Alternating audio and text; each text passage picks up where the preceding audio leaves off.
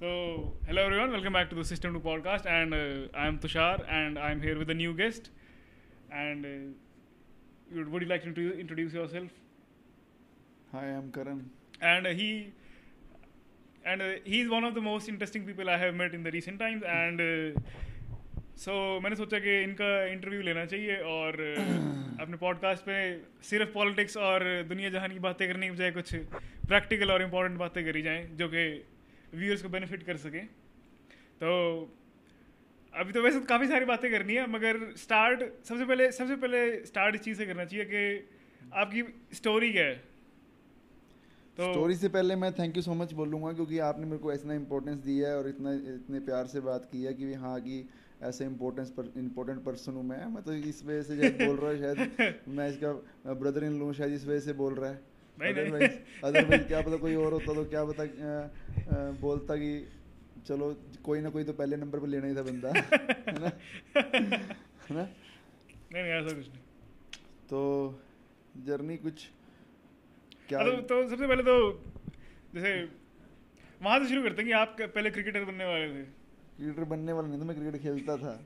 मतलब तो क्रिकेटर तो प्रो लेवल क्रिकेटर बनने वाले थे, उसके बाद फिर इंजरी, फिर आप किस तरीके से मतलब इस तरफ पर्सनल ट्रेनिंग की तरफ किस मैं कभी भी ये चीज़ नहीं मानता कि मेरे को इंजरी होने की वजह से मैंने क्रिकेट छोड़ा कैसे किया। हाँ, मतलब कि सीक्वेंस ऑफ इवेंट्स क्या हुए कि आप पर्सनल ट्रेनर बनने के लिए मोटिवेट हो गए? वो इसलिए था कि मैं फिटनेस में स्टार्टिंग से था। मुझे क्रिकेट खेलने से ज़्यादा भागना दौड़ना, अपने आप पे फिटनेस वर्क करना, मतलब कि अपने आप को फिट रखना मुझे बहुत अच्छा लगता था। तो जब मैंने क्रिकेट में मेरा इंटरेस्ट थोड़ा कम हो गया तो मैंने सोचा कि अब एक काम करते हैं, नई स्टार्ट करते हैं, जो कि नया स्टार्ट ऐसे कि जो काम मुझे अच्छा लगता है तो मैं उसमें ज़्यादा बेटर कर सकता हूँ, तो मुझे उसी प्रोफेशन में जाना चाहिए।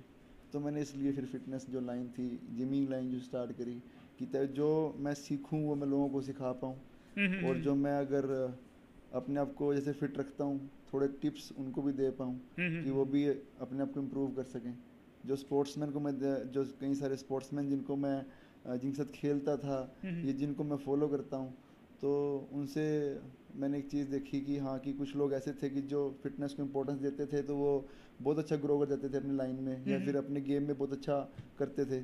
लेकिन कुछ लोग ऐसे थे जो फिटनेस से ज़्यादा ध्यान नहीं देते थे और वो अच्छा नहीं कर पाते थे। तो जिसको लाइन के बारे में, जिसको एक सिस्टम के बारे में नहीं पता था, मैं उसको बताना चाहता था। और अच्छा। तो उसके बाद फिर धीरे धीरे इंटरेस्ट पता चला कि इसके लिए एप्टीट्यूड भी है और अपना इसके बारे में मैंने स्टडी किया, मैंने कोर्सेज किए, मैंने K11 फिटनेस एकेडमी से कोर्सेज किए। हाँ, वो K11 मुंबई में है ना? हाँ, K11 फिटनेस एकेडमी मुंबई में, वहाँ से मैंने सर्टिफिकेशन करी। वो तो बताओ फिर आपने घर वालों को कैसे बोला था कि मैं ये करना है, कन्विंस कैसे किया था? कन्विंस तो क्या था, जब मैंने उनको घर वालों को बोला कि मैं जिम में काम करूँगा या मैं कुछ जिमिंग शुरू करता हूँ तो उन्होंने मुझे बोला कि तो गुंडों वाला काम है कि ये तो गुंडों वाला काम है, तो इसको तो ये काम तो छोड़ के कोई और काम सेलेक्ट कर ले, ये तो गलत काम है। तो मैंने सोचा कि यार अगर ये गुंडों वाला काम है फिर तो कोई काम बचा ही नहीं है ना। मतलब गुंडों को मारने पीटने के लिए जान चाहिए, इसलिए जिम में जाते हैं वो, अदरवाइज तो और बंदे को जान चाहिए ही नहीं। तो मैंने बड़ा कितनी पुरानी बात होगी ये, मतलब आपने कब शुरू किया? ये 2014 की बात है जब मैंने पहली बार मतलब कि इस बारे में सोचा कि मुझे इसमें इस लाइन में और स्टडी करना है, इस लाइन में मुझे काम करना है। तो मैंने काम करना शुरू किया तो पहले तो 10 दिन मैंने बताया ही नहीं कि मैं जिम में काम करता हूँ, लेकिन जब बताया तो घर वाले कसमें देने लगे, तुझे कसम है कि तू ये काम नहीं करेगा। मुझे मेरे साथ वाले बोलते, मेरे फादर बोलते थे, मुझे मेरे साथ वाले बोलते हैं कि ये तो कोई गुंडों वाला काम छेड़ लिया। तो फिर बस धीरे धीरे मैं लगा रहा इस लाइन में, मुझे था कि मैं इसमें ग्रो करूँगा क्योंकि मैंने काफ़ी सारे लोगों को देखा था जो इस लाइन में ग्रो कर रहे थे।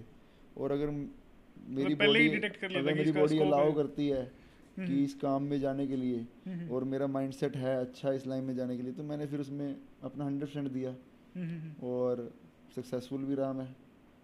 तो काफ़ी अच्छी जर्नी थी मेरी ये ना, घर वालों से लड़ झगड़ के चाहे स्टार्ट हुआ था पर लेकिन धीरे धीरे धीरे बहुत अच्छा होता गया, लोग अच्छे मिले, अच्छे लोगों का सपोर्ट मिला।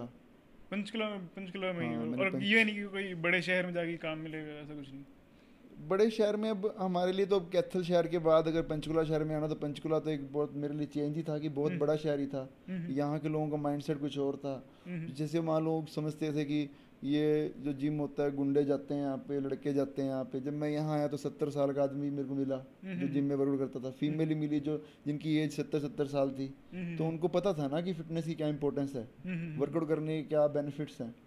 तो फिर अब एक सबसे बड़े शहर में ही आया था मैं, और मुझे यहाँ पे फिर उन्हीं लोगों से सपोर्ट मिला कि हाँ कि आप अच्छा कर रहे हो, आप बाकियों से कुछ बेटर बता रहे हो। तो मुझे और इसमें हुआ, मेरे को और मतलब कि लगा कि हाँ कि मैं इसमें और ग्रो करूँ, मुझे और स्टडी करनी चाहिए। अगर लोग मुझसे एक्सपेक्ट कर रहे हैं तो मुझे भी और बढ़ना चाहिए आगे। अच्छा, थोड़ा के11 के बारे में थोड़ा और बता सकते हो? के11 के बारे में एक्सपीरियंस क्या था? मैं ये बताऊंगा कि के11 से सर्टिफिकेशन करना मतलब ऐसा है कि आपको ना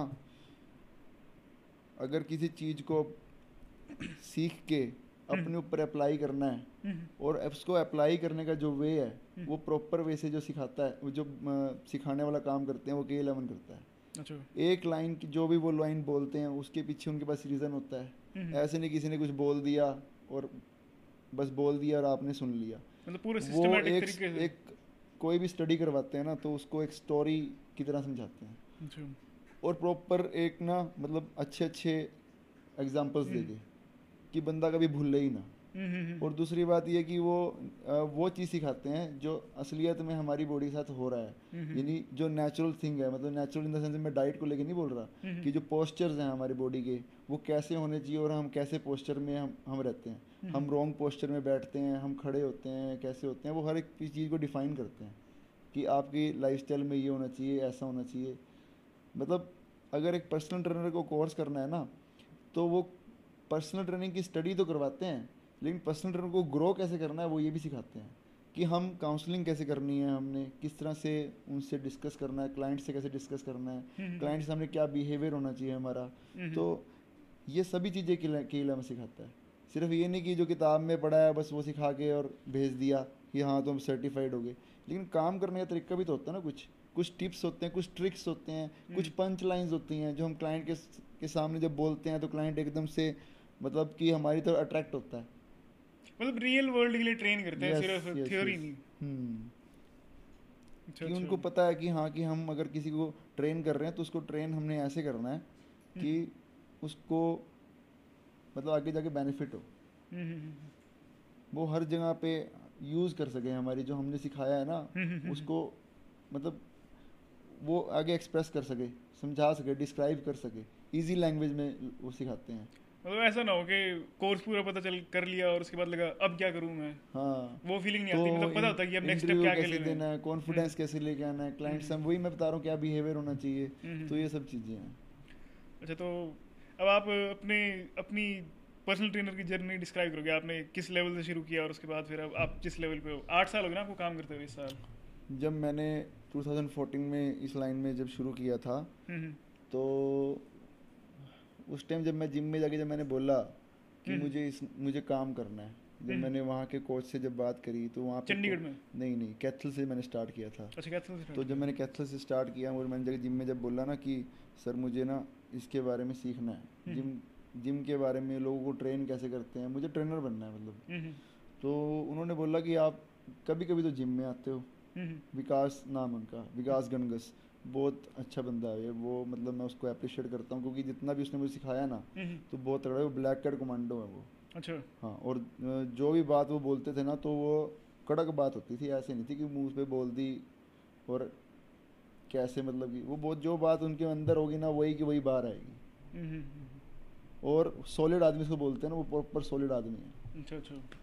तो उनको जब मैंने ऐसे बोला जाके सर मुझे ना ट्रेनर बनना है, तो उन्होंने कहा यार तो कभी कभी तो जिम में आता है और तो कभी कभी जिम में आकर तू ट्रेनर वाला काम कर नहीं सकता।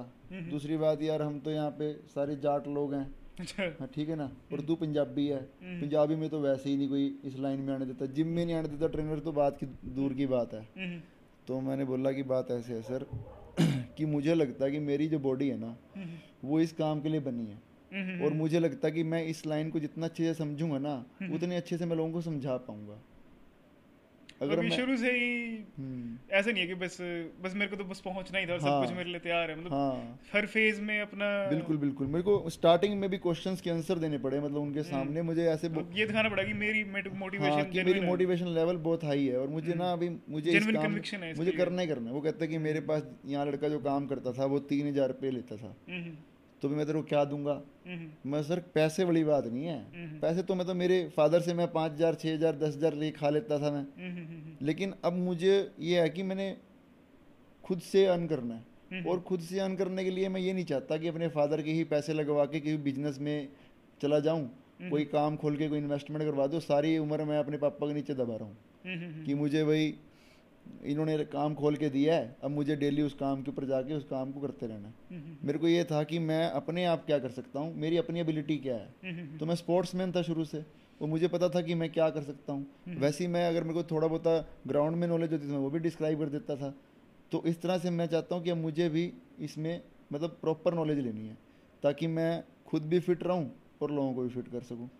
तो उन्होंने बोला कि 3,000 सैलरी होती है, तो मैं आपको कह दूँगा कुछ ना मत दो, आप मुझे कुछ मत दो, आप मुझे सिर्फ सिखाओ, मुझे तो सीखने में मुझे इंटरेस्ट सीखना है, है। वही ये उसकी असली हाँ, वैल्यू है, पैसे मैं तो- ये यहाँ पे पैसे लेने के लिए नहीं आया मैं कि आप मुझे बोल रहे हो मैं आपको क्या दूंगा, मुझे पैसे का कोई वो नहीं है।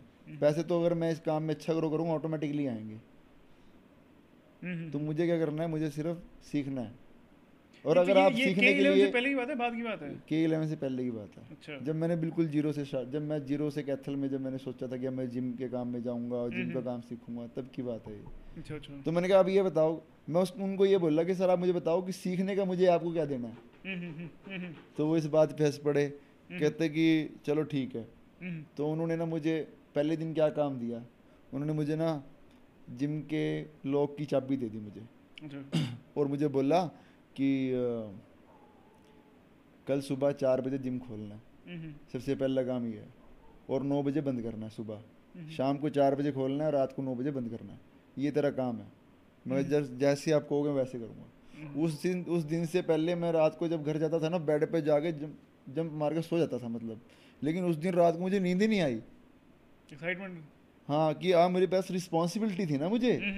उन्होंने बोला कि चाबी एक ही है और ये चाबी से ही लॉक खुलेगा, अभी चाबी तेरे पास है, और अगर तूने जिम नहीं खोला तो मैं उसके बाद तेरे घर आऊंगा और तेरे को वहां से उठा के लेके जाऊंगा, और वो बात अच्छी नहीं होगी, और मुझसे आगे कुछ एक्सपेक्ट मत करियो कि मुझे कुछ सिखाएंगे या नहीं सिखाएंगे।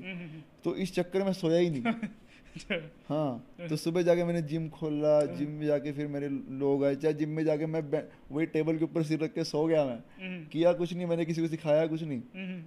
पर लेकिन पहले 3-4 दिन ऐसे ही चला कि लोग आते थे, वर्कआउट करके चले जाते थे और मैं 9 बजे बंद कर देता था। उसके बाद धीरे धीरे 5-6 महीने मैंने वहाँ जॉब करी, तो मैं सीखने लगा, अपने ऊपर काम किया, वर्कआउट भी किया, मैंने खुद भी अच्छा वर्कआउट होने लगा। सर ने मुझे जितनी उनको स्किल्स थी उनकी वर्कआउट जो उन्होंने सिखाया था, जो उन्होंने मुझे वर्कआउट सिखाया था वो मैं अप्लाई करता गया अपने ऊपर, लोगों को भी सिखाता गया। फिर मुझे लगा 5-6 महीने बाद कि मुझे ना और अच्छा सीखना पड़ेगा, कुछ और अच्छा सीखने के लिए मुझे बाहर निकलना पड़ेगा। फिर मैंने घर बोला कि मुझे बाहर जॉब करनी है, घर वालों ने फिर मना कर दिया। क्यों तू यार हमारे को परेशान कर रहा है, तेरे को यार काम खोल के दे देते हैं, तू काम कर ले, तेरे को बजरी रहते हैं काम करवा देते हैं वो कर ले, तेरे को कपड़ों की शॉप पे जाके बैठ जा, 1-2 दिन काम सीख, 2 महीने काम सीखेगा कपड़ों का, वो कपड़ों की दुकान खोल के रख देंगे, वो पे तू बैठ जाइयो। ये क्या किस चक्कर में फंसा हुआ है, तो उनको पता ही नहीं था ना कि इसकी इम्पोर्टेंस क्या है, आगे ग्रोथ क्या है। बस फिर चलते चलते देवी धक्का करके मैं यहाँ पंचकुला भी जॉब करने के लिए आ गया। और यहाँ K11 करने के बाद पंचकुला ऐसे नहीं नहीं नहीं नहीं, मैंने K11 करने के बाद नहीं, K11 के बारे में तो यहाँ आके पता चला ना मुझे, पंचकुला में आके पता चला। अच्छा कैथल से पंचकुला है? हाँ फिर पंचकुला से पंचकुला में 5-6 महीने जॉब करने के बाद मुझे पता चला कि इस लाइन में कोर्सेज होते हैं और वो कोर्सेज करने पड़ेंगे। अच्छा मतलब पहले तो आइडिया भी नहीं था इस चीज का, बस ये था कि भाई मेरे को करना है, मेरे को पता नहीं इसमें है क्या। मैं घुस गया बस। अब मुझे ये था, मुझे एक्सरसाइज के नाम नहीं पता थे, लेकिन मुझे आगे आगे ये भी यहाँ पंचकुला आगे ये भी पता चला कि एक्सरसाइज के नाम, परफेक्ट नेम क्या है एक्सरसाइज के, किस तरह से सामने वाले को बताया जाता है। थोड़ी और अच्छी टेक्निक्स हुई, इम्प्रूव हुई, साथ में मेरे एक दो फ्रेंड बने वहाँ पे, उन्होंने मेरे को बहुत अच्छे से डिस्क्राइब किया। फिर मैंने कोर्स के बारे में जब लोगों से पूछा तो वो भी लोगों ने बहुत सारे, चंडीगढ़ भी है कोर्स होता है, दिल्ली से भी कोर्स होता है। एक लड़के ने बोला कि K11 मुंबई में है, वहाँ से कोर्स कर जाके मुझे उसकी नॉलेज ज़्यादा अच्छी लगती थी। तो मैंने उसको बोला यार मुझे तो यार तेरे वाला कोर्स करना है K11 वाला, क्योंकि मुझे तेरी नॉलेज बहुत अच्छी लगती है, बाकियों सबसे अलग है। वो तो जिस तरह से लोगों को, क्लाइंट्स को डिस्क्राइब करता है, लोग तेरे ऊपर बहुत, तेरी तरफ बहुत अट्रैक्ट होते हैं। तो मुझे भी इस तरह परफेक्शन, इस तरह का ही काम करना है कि लोग जो भी बात बोलूँ ना उसकी तरफ अट्रैक्ट हों। बस फिर मैंने वहाँ पंचकुला एवरीडे, जब भी मैं घर से फ़ोन करता था रात को, जब मैं पंचकुला फर्स्ट टाइम काम करने आया था, तो हर रोज़ मुझे रात को ये सुनने को मिलता था पेरेंट्स से, अपने पापा मम्मी से, कि यार घर आ जा, टाइम ना वेस्ट कर। पर फिर जब मैंने उनको झटका दिया कि मुझे तो मुंबई जाना कोर्स करने के लिए, फिर वो बोले मुझे, क्या उस टाइम क्या फीस क्या थी कोर्स की?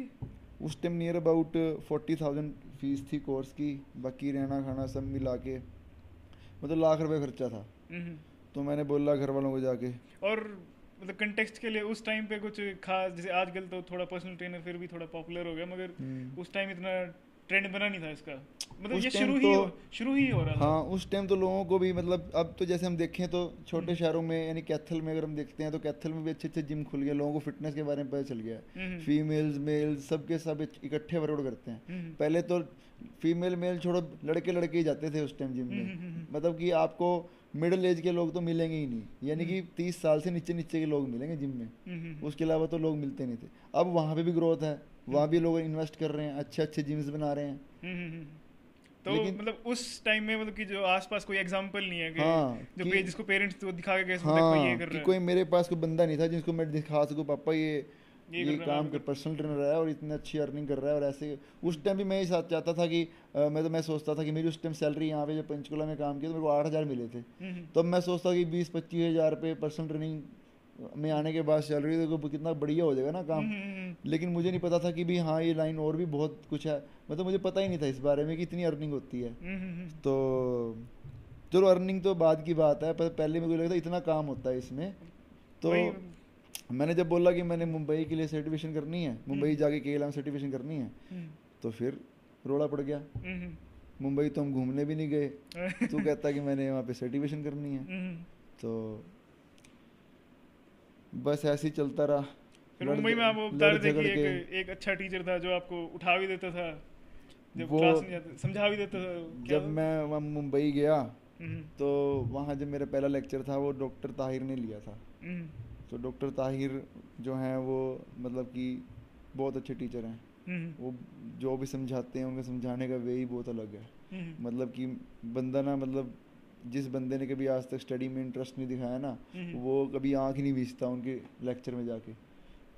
तो उन्होंने जब पहला लेक्चर आया, उन्होंने मुझे अपना बोन्स के बारे में, जैसे सब क्लास में खड़े होकर बोन्स के बारे में बता रहे थे कि 206 हड्डियाँ, और 206 हड्डियों के नाम बताए कि ये फिबुला, ये टीबिया, ये ह्यूमरस, है ना। तो मुझे ऐसा लगा यार ये नाम जो बोल रहे हैं मैंने तो आज तक कभी सुना ही नहीं है। ह्यूमर क्या होता है, मतलब फीबिया क्या होते हैं, टीबिया क्या होती है, मुझे पता फिबुला टीबिया। यार ये लाइन काटनी पड़ेगी, दोबारा से बोलता हूँ इस लाइन को मैं। कट देगी कोई नहीं। हाँ टाइम नोट कर लेगी, टाइम क्या हो रहा है नोट कर लो। तो जब मैंने उनकी पहली क्लास लगाई ना, तो उन्होंने क्या किया कि मतलब 206 हड्डियों के नाम गिना दिए। वो जो नाम गिनाए, ये फीमर, ये ह्यूमर, तो मतलब मैं बुखला गया यार, ये 206 हड्डियों के नाम कैसे याद होंगे। ये टीबिया ऐसे बोल दिए, पटेला, मैं सोचूं यार ये याद कैसे होंगे। डॉक्टरी पढ़ाई हुई है। हाँ ये कार्पल, ये मेटाकार्पल, मैंने कहा यार ये कैसे होगा, मतलब समझ ही नहीं आ रहा था कि याद कैसे होंगे। आज तक तो मैंने कभी कोई इतना सीरियस लिया ही नहीं किसी चीज़ को याद करने में। मेरे तो भाई यहाँ से गए सारे, ऊपर से गए। फिर मैंने सोचा कि यार ये तो ना डिस्कस सर से जाके करना पड़ेगा इस बारे में, क्योंकि सर ने तो बोल दिया कि कल आके मैं आपसे पूछूंगा नाम, आपको याद करके आना। मैं तो थोड़ी देर बाद जब लेक्चर ख़त्म हुआ तो मैं सर के पास गया, मैं सर बात ऐसे है, मैं तो घर चैलेंज करके आया हूँ, मुझे तो ये कोर्स करना है और मुझे तो इसमें मतलब कि ये कोर्स क्लियर करके जाना है, अदरवाइज मेरे पेरेंट्स कहेंगे घूमने गया था पैसे गवा के आ गया। तो अब आप बताओ ये कोर्स कैसे मतलब करवाओगे सर्वाइवल आप? की बात है ये। हाँ, फिर मेरे लिए तो चैलेंज हो रखा है। और आपने जो 206 रेडियो के नाम बोले हैं ना, मेरे तो ऊपर से चले गए सारे। फिर उन्होंने मुझे बोला, मतलब मैंने आज तक ज़िंदगी में ऐसा कोई बंदा देखा नहीं था जिसने मेरे को ऐसी बात बोली। कहते करण सुबह 7 बजे आपका लेक्चर होता है, आप उससे आधा घंटा पहले आके मेरे पास बैठोगे, और जो मैंने लास्ट डे समझाया था वो सब आप यहाँ पे आके मुझे दोबारा से रिपीट करूँगा आपके सामने, और पढ़ने का तरीका बताऊँगा। आपकी जिस रूम में आप सोते हो वहाँ पे बोर्ड है पीछे ना, तो वहाँ पे आपने क्या करना है, एवरी डे मैं 5 से 10 जो बोन्स के नाम है वो लिखने हैं आपने, और लिखते लिखते आप 206 एडियो के नाम याद हो जाएंगे, आपको पता भी नहीं चलेगा। और हम जो आगे से बात करेंगे ना, वो मैं आपसे कभी बात नॉर्मल वे में नहीं करूँगा, साइंटिफिक वे में ही बात करूँगा। मैं आपसे क्वेश्चन पूछता रहूँगा कि आपकी टीबिया कहाँ है, आपकी फीमर बोन कहाँ है, आपका मतलब कि ये रिब केज में कितनी हड्डियाँ होती हैं, ये और मतलब इस तरह के बारे में। फिर और ये कार्पल कौन सी होती है, मेटाकार्पल कौन सी होती हैं, तो उन्होंने मुझे क्विज लेते रहूंगा अभी लगातार। हाँ, तो जिस तरह से उन्होंने मेरे को मतलब कि आधा घंटा जो पहले बुलाना शुरू किया है ना, वो मेरे लिए इतना सपोर्टिव था, इतना इम्पोर्टेंट था मेरे लिए कि मतलब मेरे लिए इतना हेल्पफुल रहा वो। मतलब मैं कोर्स कर गया पूरा, जिसमें मतलब और भी टीचर थे, अभिजीत काकड़ थे वहाँ पे, विनुता मैडम थे, तो वो भी बहुत अच्छा मतलब करवाते थे, वो भी मेरे को बहुत सपोर्ट करते थे वहाँ पे। मैं मतलब उनकी वो स्टोरी थोड़ी ज़्यादा खास थी ना, तो हाँ तभी उसको तो मतलब उन्होंने मतलब कमाल मान गया कि बंदा ना सुबह सुबह जब सेकंड डे जब उन्होंने बोला कि आप सुबह 7 बजे आओगे और 7 बजे से आधा घंटा पहले आओगे, तो मैं तो फिर भी सोया पड़ा था, मैं भूल गया कि मुझे उठना है और मुझे 7 बजे से पहले आधा घंटा पहले पहुँचना है। ताहिर सर ने 6:15 पे रूम पे आके और नॉक किया और आए, कहते करण उठे नहीं अभी तक तुम, 6:30 बजे तो तुमने क्लास में आना है। मैं तो जैसे कि भगवान नहीं उतर के आ गया ऊपर से भाई हाथ पकड़ के सारे काम करवा रहा है। तो इस तरह से बस फिर उन्होंने उसके बाद फिर अब K11 पूरा हो गया, उसके बाद फिर आपकी अब रेपुटेशन बन गई चंडीगढ़ में आते ही। चंडीगढ़ में क्या आते रेपुटेशन बन गई थी, रेपुटेशन तो वहीं की वहीं थी, क्योंकि उन्होंने तो स्टडी करवाया था, ठीक है ना। अब स्टडी करवा के अप्लाई करने के बाद ही लोगों को पता चले तभी वैल्यू बनेगी ना। जब तक आप लोगों को बताओगे नहीं कि मैं क्या पढ़ के आया हूँ, या लोगों को उसमें सिखाओगे नहीं जो सीख के आए हो, तो फिर आपको कौन पूछेगा, है ना। तो मतलब जो आपने लर्न किया है वो अप्लाई भी तो करना पड़ेगा। तो इस तरह से फिर मैंने लोगों के सामने वो डिस्क्राइब करना शुरू किया। मतलब वहाँ मुंबई से फिर चंडीगढ़ वापस आए? मैंने मुंबई से चंडीगढ़ आया क्योंकि मेरे को ना 1-2 लोगों ने बोला कि आपके यहाँ पे ना बहुत अच्छे रिव्यूज़ हैं, बहुत अच्छे मतलब अच्छे लोग हैं जो आपको मतलब वो कहते हैं कि करण भी थोड़े टाइम के लिए आया था, वो ट्रेनर कहाँ गया, जबकि मुझे नॉलेज नहीं थी, पर लेकिन मेरी बॉन्डिंग बहुत अच्छी थी लोगों के साथ। और मुझे अगर लोग मुझे इंपॉर्टेंस दे रहे थे तो मेरे को भी था भी यार मैं वहीं जाके काम करूँ जहाँ लोग मुझे जानते हैं, और मैं वहाँ पे। तो इसलिए मैंने फिर सोचा कि मैं अपना पंचकुला ही ज्वाइन करता हूँ सेम, लेकिन मैंने जिम चेंज किया। मैं पहले बर्न जिम में था, फिर मैंने प्लेटिनम में किया, लेकिन मुझे सैलरी वही 8 से 12 हज़ार ही मिली। तो मेरे फादर फिर बोले लाख रुपए खर्च के 12,000, 8 से 12,000 पे आ गया था। 15,000 तो हम नौकर को देता हूँ भी, जो से अपनी फार्मिंग भी में हेल्प करता है, बंदा रखा हुआ मैंने, उसको देता हूँ मैं। तो 15,000 तो मैं उसको देता हूँ भी, तूने क्या एक्स्ट्रा कर लिया। तो बस फिर उसके बाद फिर अपना धीरे धीरे पर्सनल ट्रेनर, मतलब लोगों ने as a personal trainer hire करना शुरू किया। तो उसका प्रोसेस कैसे था? उसका प्रोसेस ऐसे था कि जब मुझे जिम ने बोला कि पहले आपने क्या करना है, आप ना पहले लोगों में इन्वॉल्व हो जाओ, आप लोगों को बताओ कि आप लोगों को बताओ कि आपके अंदर क्या एबिलिटीज़ हैं। तो आप लोगों में इंट्रोड्यूस होंगे तभी हो पाओगे। अगर आप जनरल ट्रेनिंग में आओगे पहले, तो आप पहले 5-6 महीने जनरल ट्रेनिंग में रहो, लोगों को आपके बारे में पता चलेगा, तो उसके बाद आपसे लोग पर्सनल ट्रेनिंग लेंगे। तो मैंने कहा हाँ ये बात भी ठीक है, डायरेक्टली पर्सनल ट्रेनिंग में आके भी कोई बेनिफिट नहीं, जब लोगों को आपके बारे में पता ही नहीं तो पर्सनल ट्रेनिंग कौन लेगा। तो ऐसे ही मैं मतलब कि काम करता गया, लोगों को मेरे बारे में पता चलता गया। मैंने वही काम किया जो मुझे सिखाया गया था। K11 ने जो मुझे कहा कि कैसे एक बिगनर को कैसे ट्रेन करना है, एक एडवांस लेवल वाले बंदे को कैसे ट्रेन करना है, तो मैंने वही वे में गया। मैंने अपनी कुछ माइंडसेट नहीं किया अभी मैं K11 से स्टडी करके उसके बाद मैं अपनी मर्जी से कुछ भी करवा रहा हूँ लोगों को, नहीं। जो उनकी प्रॉब्लम्स थी, उनके मसल में स्टिफनेस कहाँ कहाँ है, उसके ऊपर काम करने के बाद मैंने उनको वर्कआउट स्टार्ट करवाया। वही उसके बारे में हम डिस्कस मतलब करेंगे कि आपकी अप्रोच क्या है ट्रेनिंग को लेके। हाँ, तो फिर उसके बाद तो अब बस धीरे धीरे तो लोगों फिर को चला। किस ईयर पे आपको जाके लगा कि भाई हाँ अब 2016 में जब 2015 में मैंने अपना जनरल ट्रेनिंग में जब प्लेटिनम ज्वाइन किया था हम्म ईयर एंड पे, हम्म तो उसके 6 महीने के बाद मुझे फिर मैनेजमेंट ने बोला, हम्म जिम मैनेजमेंट ने बोला कि अब आप एक काम करो, आप पर्सनल ट्रेनिंग में आ जाओ, क्योंकि हम्म, आपके पास वो लोग भी जा रहे हैं जो लोगों से पर्सनल ट्रेनिंग लेते हैं, वो भी आपके पास जा रहे हैं। हम्म, तो मतलब इस वजह से मतलब वो सोचता है ना, थोड़ा बिजनेस माइंड भी होता है हम्म, कि हाँ कि इससे वो बंदा भी जो ट्रेनिंग ले सकता है, वो बंदा भी जनरल ट्रेनिंग में जाके ही पूछ रहा है, तो हम्म, बिजनेस इससे ख़राब होता है पर्सनल ट्रेनिंग का। हम्म, तो बल्कि आपको भी ग्रो करना है, आप भी उस नॉलेज की वैल्यू रखो तो ज़्यादा बढ़िया रहेगा। तो मैंने कहा बात ठीक है, मैं भी ग्रो करने के लिए आया हूँ, और मैं भी चाहता हूँ कि जो मैं लोगों को नॉलेज प्रोवाइड कर रहा हूँ उसका मुझे कुछ मिले भी, क्योंकि मैंने खुद भी तो पैसा लगाया है इस नॉलेज को मिलने के लिए, मतलब इस नॉलेज को पाने के लिए। मुझे तो पैसे से ज़्यादा काम करना पड़ा, घर वालों से लड़ना पड़ा, और बार बार कन्विंस करना पड़ा कि कन्विंस अभी करना अभी पड़ा, टाइम आएगा, और अभी टाइम अपने आप आएगा। को कन्विंस करना पड़ा कि भाई हाँ भी, नहीं नहीं तू कर लेगा, तू कर सकता है, तू एक टाइम आएगा जिस टाइम तेरे पास जो तू अच्छा अर्न कर पाएगा, जो तेरी इमेजिनेशन थी वहाँ तक तू पहुँच पाएगा। बस फिर एक दिन ऐसा आया और मैंने उस अपॉर्चुनिटी को फिर वो कर लिया, कैप्चर कर लिया कि मैंने तो सच किया। पहला क्लाइंट कैसे लैंड किया आपने? पहला क्लाइंट तो ऐसा था कि जिस टाइम मैं आया तो मुझे जिम मैनेजमेंट ने ये बोला कि ऐसा कि अब आप कल से पर्सनल ट्रेनिंग में हो, अच्छा। ठीक है, कुछ दिन आप एक काम करो, कुछ दिन आप पर्सनल ट्रेनिंग में, साथ साथ कुछ क्लाइंट्स आपको मिलते रहेंगे धीरे धीरे, आप पर्सनल ट्रेनिंग में भी रहो और आप जनरल ट्रेनिंग में भी रहो, बिल्कुल ऐसे छोड़ो मत। तो मैंने कहा नहीं सर, अगर मेरे पास ये अपॉर्चुनिटी आई है ना पर्सनल ट्रेनिंग में आने की, तो मैं प्रॉपर पर्सनल ट्रेनिंग में ही आऊँगा, फिर मैं ये काम नहीं करूँगा किसी को मैं पैसे लेके काम कर रहा हूँ, किसी को मैं फ्री में दे रहा हूँ। अगर मैं पैसे लेके काम कर रहा हूँ, पैसे लेके ही काम करूँगा, क्योंकि मेरा प्रोफेशन ही अभी यही है कि मेरे को, मैं पर्सनल ट्रेनर ही हूँ मैं, तो मुझे फिर दोनों तरफ थोड़ी ना झुकना, दोनों तरफ थोड़ी काम करूँगा मैं। तो मैंने बाहर आते ही ऐसे ही मेरे क्लाइंट आए, तो उन्होंने मुझसे पूछा करण भी ऐसे ऐसे वर्कआउट, मैंने कहा हाँ सर बिल्कुल। तो वर्कआउट कराने के बाद मैंने उनको ये बोल दिया कि सर मैं ना कल से एज ए पर्सनल ट्रेनर ही काम करूँगा। तो वो बोले कहते उसमें क्या करना पड़ेगा? सर उसके लिए आपको पे करना पड़ेगा। अब तक तो मैं जिम से सैलरी ले रहा था, लेकिन अब ये मेरा अपना पर्सनल बिजनेस बन गया, तो अब जितना मैं चार्ज करूँगा उसके बाद ही, वो चार्जेस लेने के बाद ही मैं आपको ट्रेनिंग दे सकता हूँ, अदरवाइज मैं नहीं दे सकता।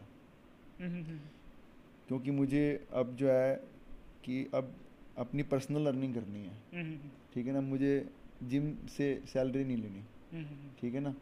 तो वो बोले कि कोई बात नहीं करन, कहता है ऐसा कि मेरे को 2 महीने आपसे वर्कआउट करने के बाद बहुत अच्छा लगा, और अगर मान लो कि वो पेमेंट अभी करनी है तो मैं भी देने के लिए तैयार हूँ। अच्छा। उन्होंने मुझे बोला कहते ये मेरा लॉकर नंबर है, यहाँ से मेरा अपने आप ही वॉलेट पर निकाल लो और जो भी तुम्हारी पेमेंट है स्वाइप करवा लो। अच्छा। हाँ, कि मुझे तो कल से ऐसा ना हो कि कल से तू आए और मुझे बोल रहा कि सर पेमेंट करो और तभी मैं आपको ट्रेन करूँ। अभी भाई कल तो छोड़, अभी पेमेंट कर ले। इतना कॉन्फिडेंस मतलब उस बंदे ने जब किया तो मेरी तो छाती चौड़ी हो गई, क्यों यार भी, हाँ कि हम इस लायक थे, मतलब कि इतने ज़्यादा मेरे को वैल्यूएबल समझते हैं। हाँ इतना ज़्यादा उन्होंने मेरे को वैल्यू दी। तो जो भी मेरी पेमेंट थी उन्होंने साथ साथ कर दी। वो मेरे पहले क्लाइंट बने, और वो मतलब क्लाइंट ही बने और मेरे बहुत अच्छे, मतलब कि अभी तक भी अगर हम मिलते हैं तो बहुत अच्छे से मिलते हैं। मैंने आज तक अभी से रिलेशन ख़राब नहीं किया कभी इससे, कोई मुझसे पीटी ले रहा है या नहीं ले रहा, तो मैं इसके ऊपर नहीं रहता कि मैं कोई मुझे पीटी लेगा तभी मैं उससे डिस्कशन करूँगा, उससे प्यार से बात करूँगा, उससे अच्छे से बात करूँगा। नहीं, अगर वो मुझसे काम कर रहा है, मेरे साथ काम कर रहा है या नहीं कर रहा, लेकिन मुझे उसके साथ अच्छा एक बिहेवियर रखना है, ये मेरा सबसे पहला ये है मेरा, मतलब कि जो इम्पोर्टेंट जो चीज़ है ना मेरे लिए वो ये है। पैसा के बाद की बात है, पहला वो चीज़ है कि सामने वाला मेरे से किसी तरह से गुस्सा हो के ना जाए मेरे पास से, कि यार जब तक इस साथ काम कर रहे थे, पैसे दे रहे तब तक तो ठीक था, अदरवाइज उसके बाद कुछ नहीं।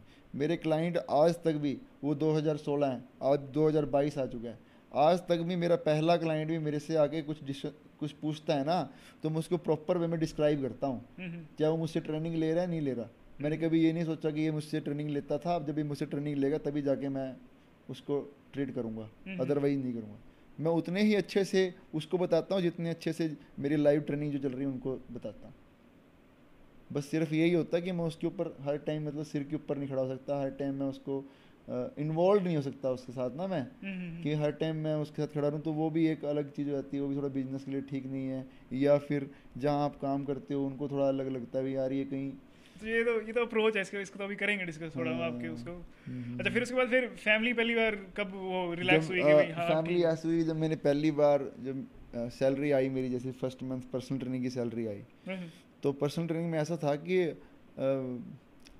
पहले मंथ में मेरे को 12% ट्रेनिंग मिल गई थी।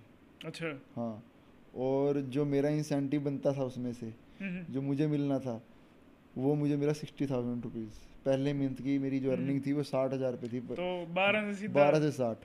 सीधा 5 टाइम्स हो गया। हाँ, तो घर मैं वाले जब हैरान हो तो ये जब क्या हो मेरे गया। जब मेरे पास पैसे आए है, और मैंने उस वीकेंड घर गया मैं, है, और मैंने पापा को जाके वो पैसे पकड़ाए, है, तो वो मतलब हैरान। चेक था मेरे पास ना, है, तो सर ने मुझे चेक दिया, तो मैंने वो चेक पकड़ाया, हम्म, तो पापा को बिलीव ही ना हो, है, वो मुझे ये बोलने कहते यार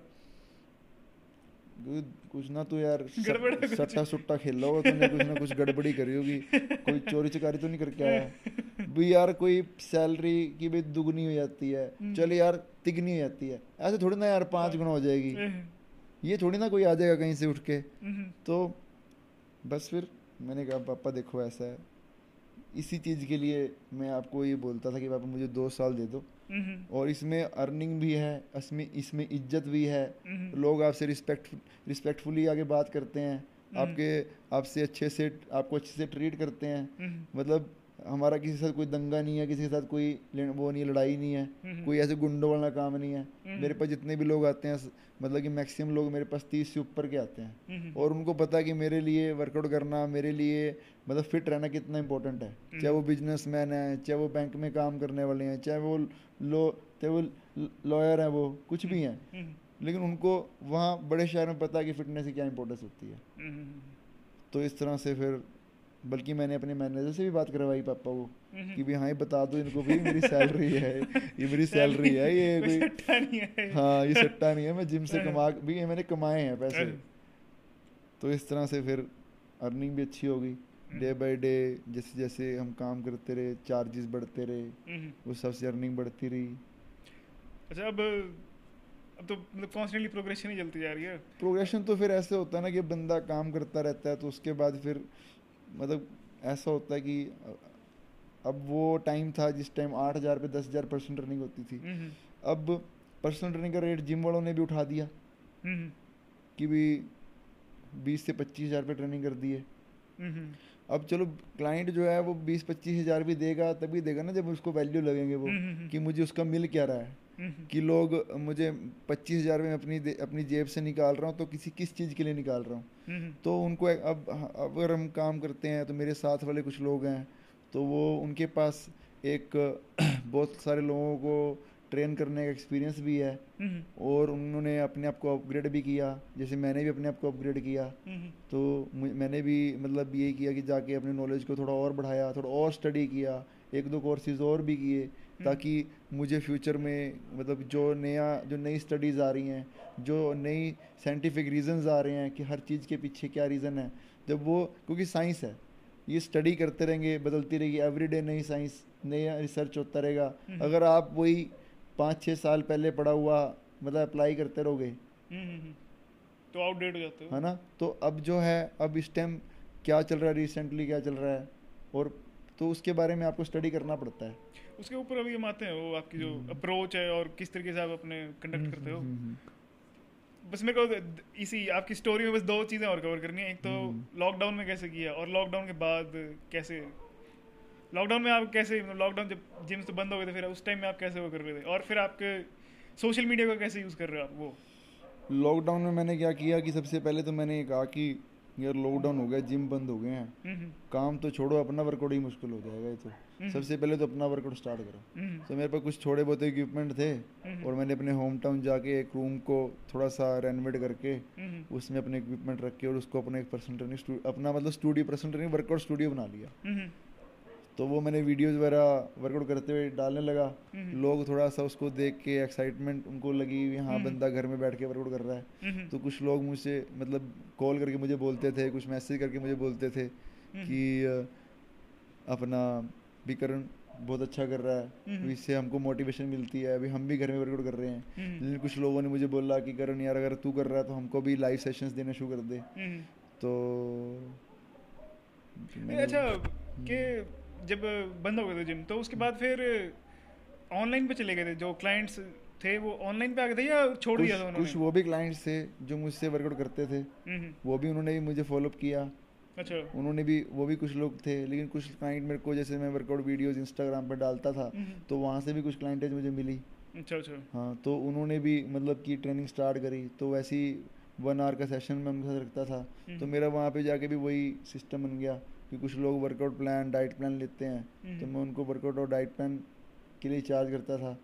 और जो लोग मुझसे लाइव सेशन रखना चाहते हैं कि उनको 1 घंटे की ट्रेनिंग चाहिए, कि उनका एक टाइम है, तो उस हिसाब से मेरा वो जैसे जिम में टाइमिंग होती थी वैसे ही घर में टाइमिंग होगी कि मुझे सुबह 6 बजे से लेके, जैसे मैं 10 बजे तक 11 बजे तक जिम में ट्रेन करता था, ऐसे 1 बाय 1 हर एक घंटे में मैं ऑनलाइन ट्रेन करने लगा लोगों को। अच्छा। तो इवनिंग में भी ऐसे ही सबके लिए मैं सबके टाइम बांट दिए, उसमें वीडियो कॉल पे ही? वीडियो कॉल पे, फेस टाइम पे, व्हाट्सएप कॉलिंग पे।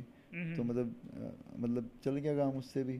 तो लेकिन वही होता है ना कि अगर मैं अपने ऊपर काम ना करता तो लोग मुझसे इम्प्रेस कैसे होते, ये लोगों को कैसे पता चलता अगर मैं खुद ही खाली होके बैठ जाता कि छोड़ो यार जिम बंद हो गए अब क्या काम होगा, तो फिर तो कुछ भी ना हो पाता। लेकिन उस टाइम भी थोड़ी बहुत ही अर्निंग मतलब होती रही कि मैंने अपने आप पे थोड़ा सा काम करता रहा, तो लोगों को अच्छा लगा, लोगों ने भी साथ मेरे साथ शुरू कर दिया, तो काम इजीली वहाँ भी चलता रहा।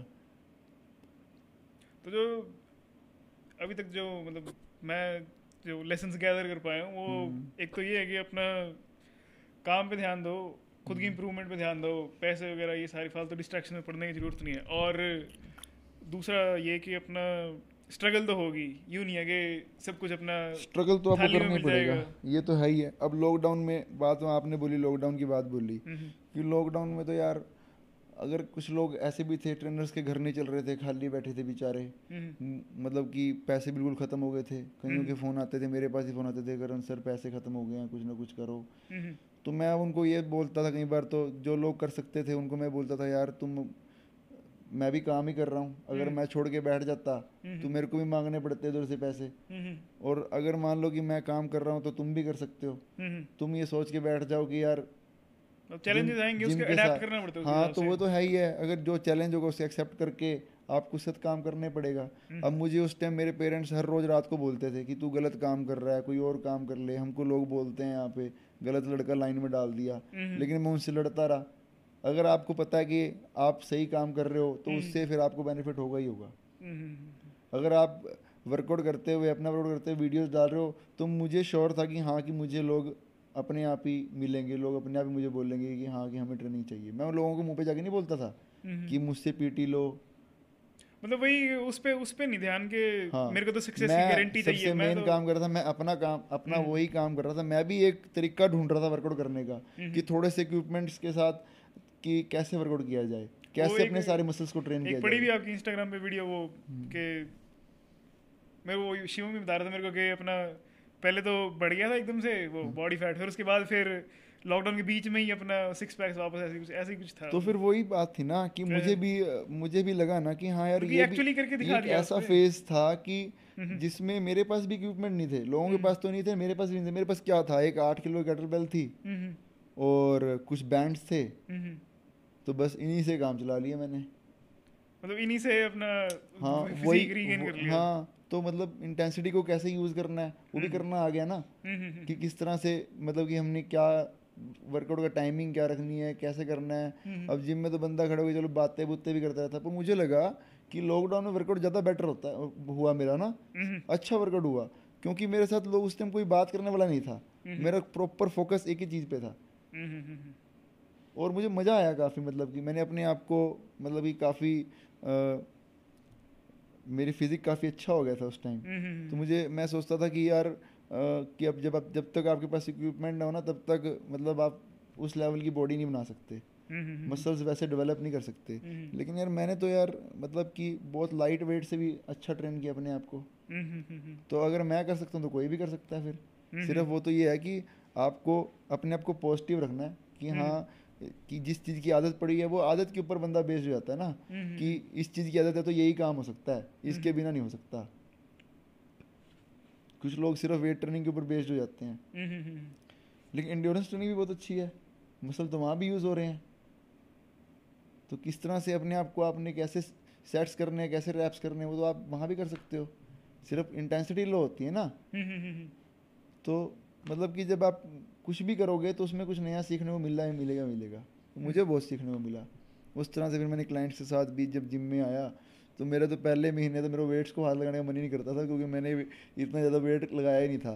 तो मैं ये सोचता था कि भाई क्लाइंट्स को ना मैं विदाउट मतलब हैवी मतलब इंटेंसिव ट्रेनिंग के साथ ना मैं इंटेंसिव ट्रेनिंग ना दूं, कि मतलब कि ज़्यादा वेट से हैवी वेट से ट्रेनिंग ना दूं, लाइट वेट से चलने दूं, क्योंकि भाई इससे मुझे रिजल्ट्स आए हैं। पर मुझे फिर धीरे धीरे ये भी हुआ कि हाँ, कि स्ट्रेंथ तो लो हो गई ना, तो स्ट्रेंथ भी बढ़ानी है, तो स्ट्रेंथ पे भी काम करना है, तो इक्विपमेंट्स हैं, वेट है, तो उनको भी यूज़ करेंगे। तो बहुत बहुत कुछ सीखने को मिलता रहता है। मतलब सबसे बड़ी बात यह है कि जो भी हम लर्न करते हैं ना उसको अपने ऊपर अप्लाई करके देखना चाहिए, उससे बहुत फ़र्क पड़ता है। अगर कुछ लोग ऐसे होते हैं कि स्टडी कर लेते हैं लेकिन अपने ऊपर अप्लाई नहीं करते, वही तो उसका भी मतलब ही नहीं है। हाँ, तो अपने ऊपर अप्लाई करना बहुत ज़रूरी है, तभी आप क्लाइंट को बता सकते हो किस फेस में क्या चीज़ होती है। वो ऑथेंटिक तो वही लगता है ना, मतलब वो कैसा पर्सनल ट्रेनर है जिसके खुद ही अनफिट अब दिखता है मुझे जो। कभी आज तक वर्कआउट करके क्रैम्पिंग नहीं हुई, तो मैं क्लाइंट को, बिगिनर को कैसे बता सकता हूँ कि यार क्रैम्पिंग भी कोई चीज़ होती है भी। हाँ भी मुझे भी अगर कोई बिगिनर आएगा, उसको अगर दर्द हो रही है तो मसल में अगर फटीगनेस है तो उसको कैसे रिलैक्स किया। जब मैंने अपने आप को कभी ट्रीट नहीं किया तो मैं सामने वाले को कैसे ट्रीट कर सकता हूँ, है ना। तो मुझे भी अपने ऊपर अप्लाई करना पड़ता है, और अप्लाई करने से ही मैं और सीखता हूँ। अच्छा, आपकी अब उस पर आते हैं कि आपकी पर्सनल ट्रेनिंग को लेके अप्रोच क्या है, मतलब कि आप किस तरीके से चलते हो कि मेरे पास जो क्लाइंट आता है मैं उसको इस तरीके से उसका गोल अचीव करने में मदद करूंगा, मैं इन चीज़ों में बिलीव करता हूँ, ये चीज़ें मेरे को बेकार लगती हैं। तो मैं आपको बताता हूँ, फिटनेस को पाने के लिए किसी फिटनेस नहीं, मैं तो अभी पर्सनल ट्रेनिंग की बात कर रहा हूँ। हाँ, मैं बता रहा हूँ उसी बात पे आऊँगा मैं। सबसे पहली बात तो मैं किसी को जाके बोलता नहीं हूँ कुछ भी, मतलब इस तरह से कि भी हाँ मुझसे पर्सनल ट्रेनिंग लो। मैं लोगों को ट्रेन करता हूँ, लोग आगे देखते हैं और लोग अपने आप बोलते हैं कि यार मुझे भी ट्रेन करो। मुझे भी अगर किसी को दिखता है उनको जिम में किसी के ऊपर रिजल्ट आ रहा है, कोई बंदा अगर मेरे से वर्कआउट करके मतलब फिट हो रहा है, अच्छा वर्कआउट कर रहा है, अच्छा परफॉर्म कर रहा है, तो दूसरा बंदा आगे बात करता है कि यार कि करण मुझे भी वर्कआउट करवाना शुरू, मुझे भी पीटी लेनी है, तो मैं उसको ट्रेन करना स्टार्ट करता हूँ। ठीक है, एक तो ये तरीका हो गया। दूसरा कि पर्सनल ट्रेनिंग कैसे पर्सनल ट्रेनिंग मिलती है, कि मेरा जो तरीका है ना काम करने का, मेरा ये मैंने वो पहले ही बताया कि मैं कभी भी इस चीज़ के ऊपर बिलीव नहीं करता कि मैं सिर्फ पर्सनल क्लाइंट्स को ही जाके बात करूँ। वही मेरा सबसे पहला जो ये रहता है कि मैं अगर जिम में जा रहा हूँ ना, अगर जिम में 500 लोग आते हैं तो 400 लोगों से मैं मिलूँ, और मुझे लोगों से मिलना बहुत अच्छा लगता है। ठीक है ना। तो कुछ लोग आपके बिहेवियर से आपकी तरफ अट्रैक्ट होते हैं, कुछ लोग आपके काम से अट्रैक्ट होते हैं, कुछ लोग मतलब कि आपके पहरावे से, आप अपने आप को किस तरह रखते हो, आप क्लीन एंड क्लियर दिखते हो जिम में, आप अच्छे से मतलब बन के आते हो, आपकी यूनिफॉर्म प्रॉपर आपने पहनी होती है, आपके लोगों से डिस्कस करने का तरीका थोड़ा सा वो किस मतलब क्लाइंट किस चीज़ से आपसे इम्प्रेस हो रहा है इसके बारे में मतलब आप नहीं जान सकते। शायद आप बहुत अच्छे ट्रेनर हो लेकिन आप अच्छे बन के नहीं रहते, जिम में भद्दे से बन के रहोगे तो इतने अच्छे लोग आते हैं जिम में। अब मैं बोल रहा हूँ 25,000 रुपये मैं पर्सनल ट्रेनिंग लेता हूँ, अब 25,000 रुपये कोई आम आदमी तो देगा नहीं, कोई अच्छे लेवल का आदमी देगा ना।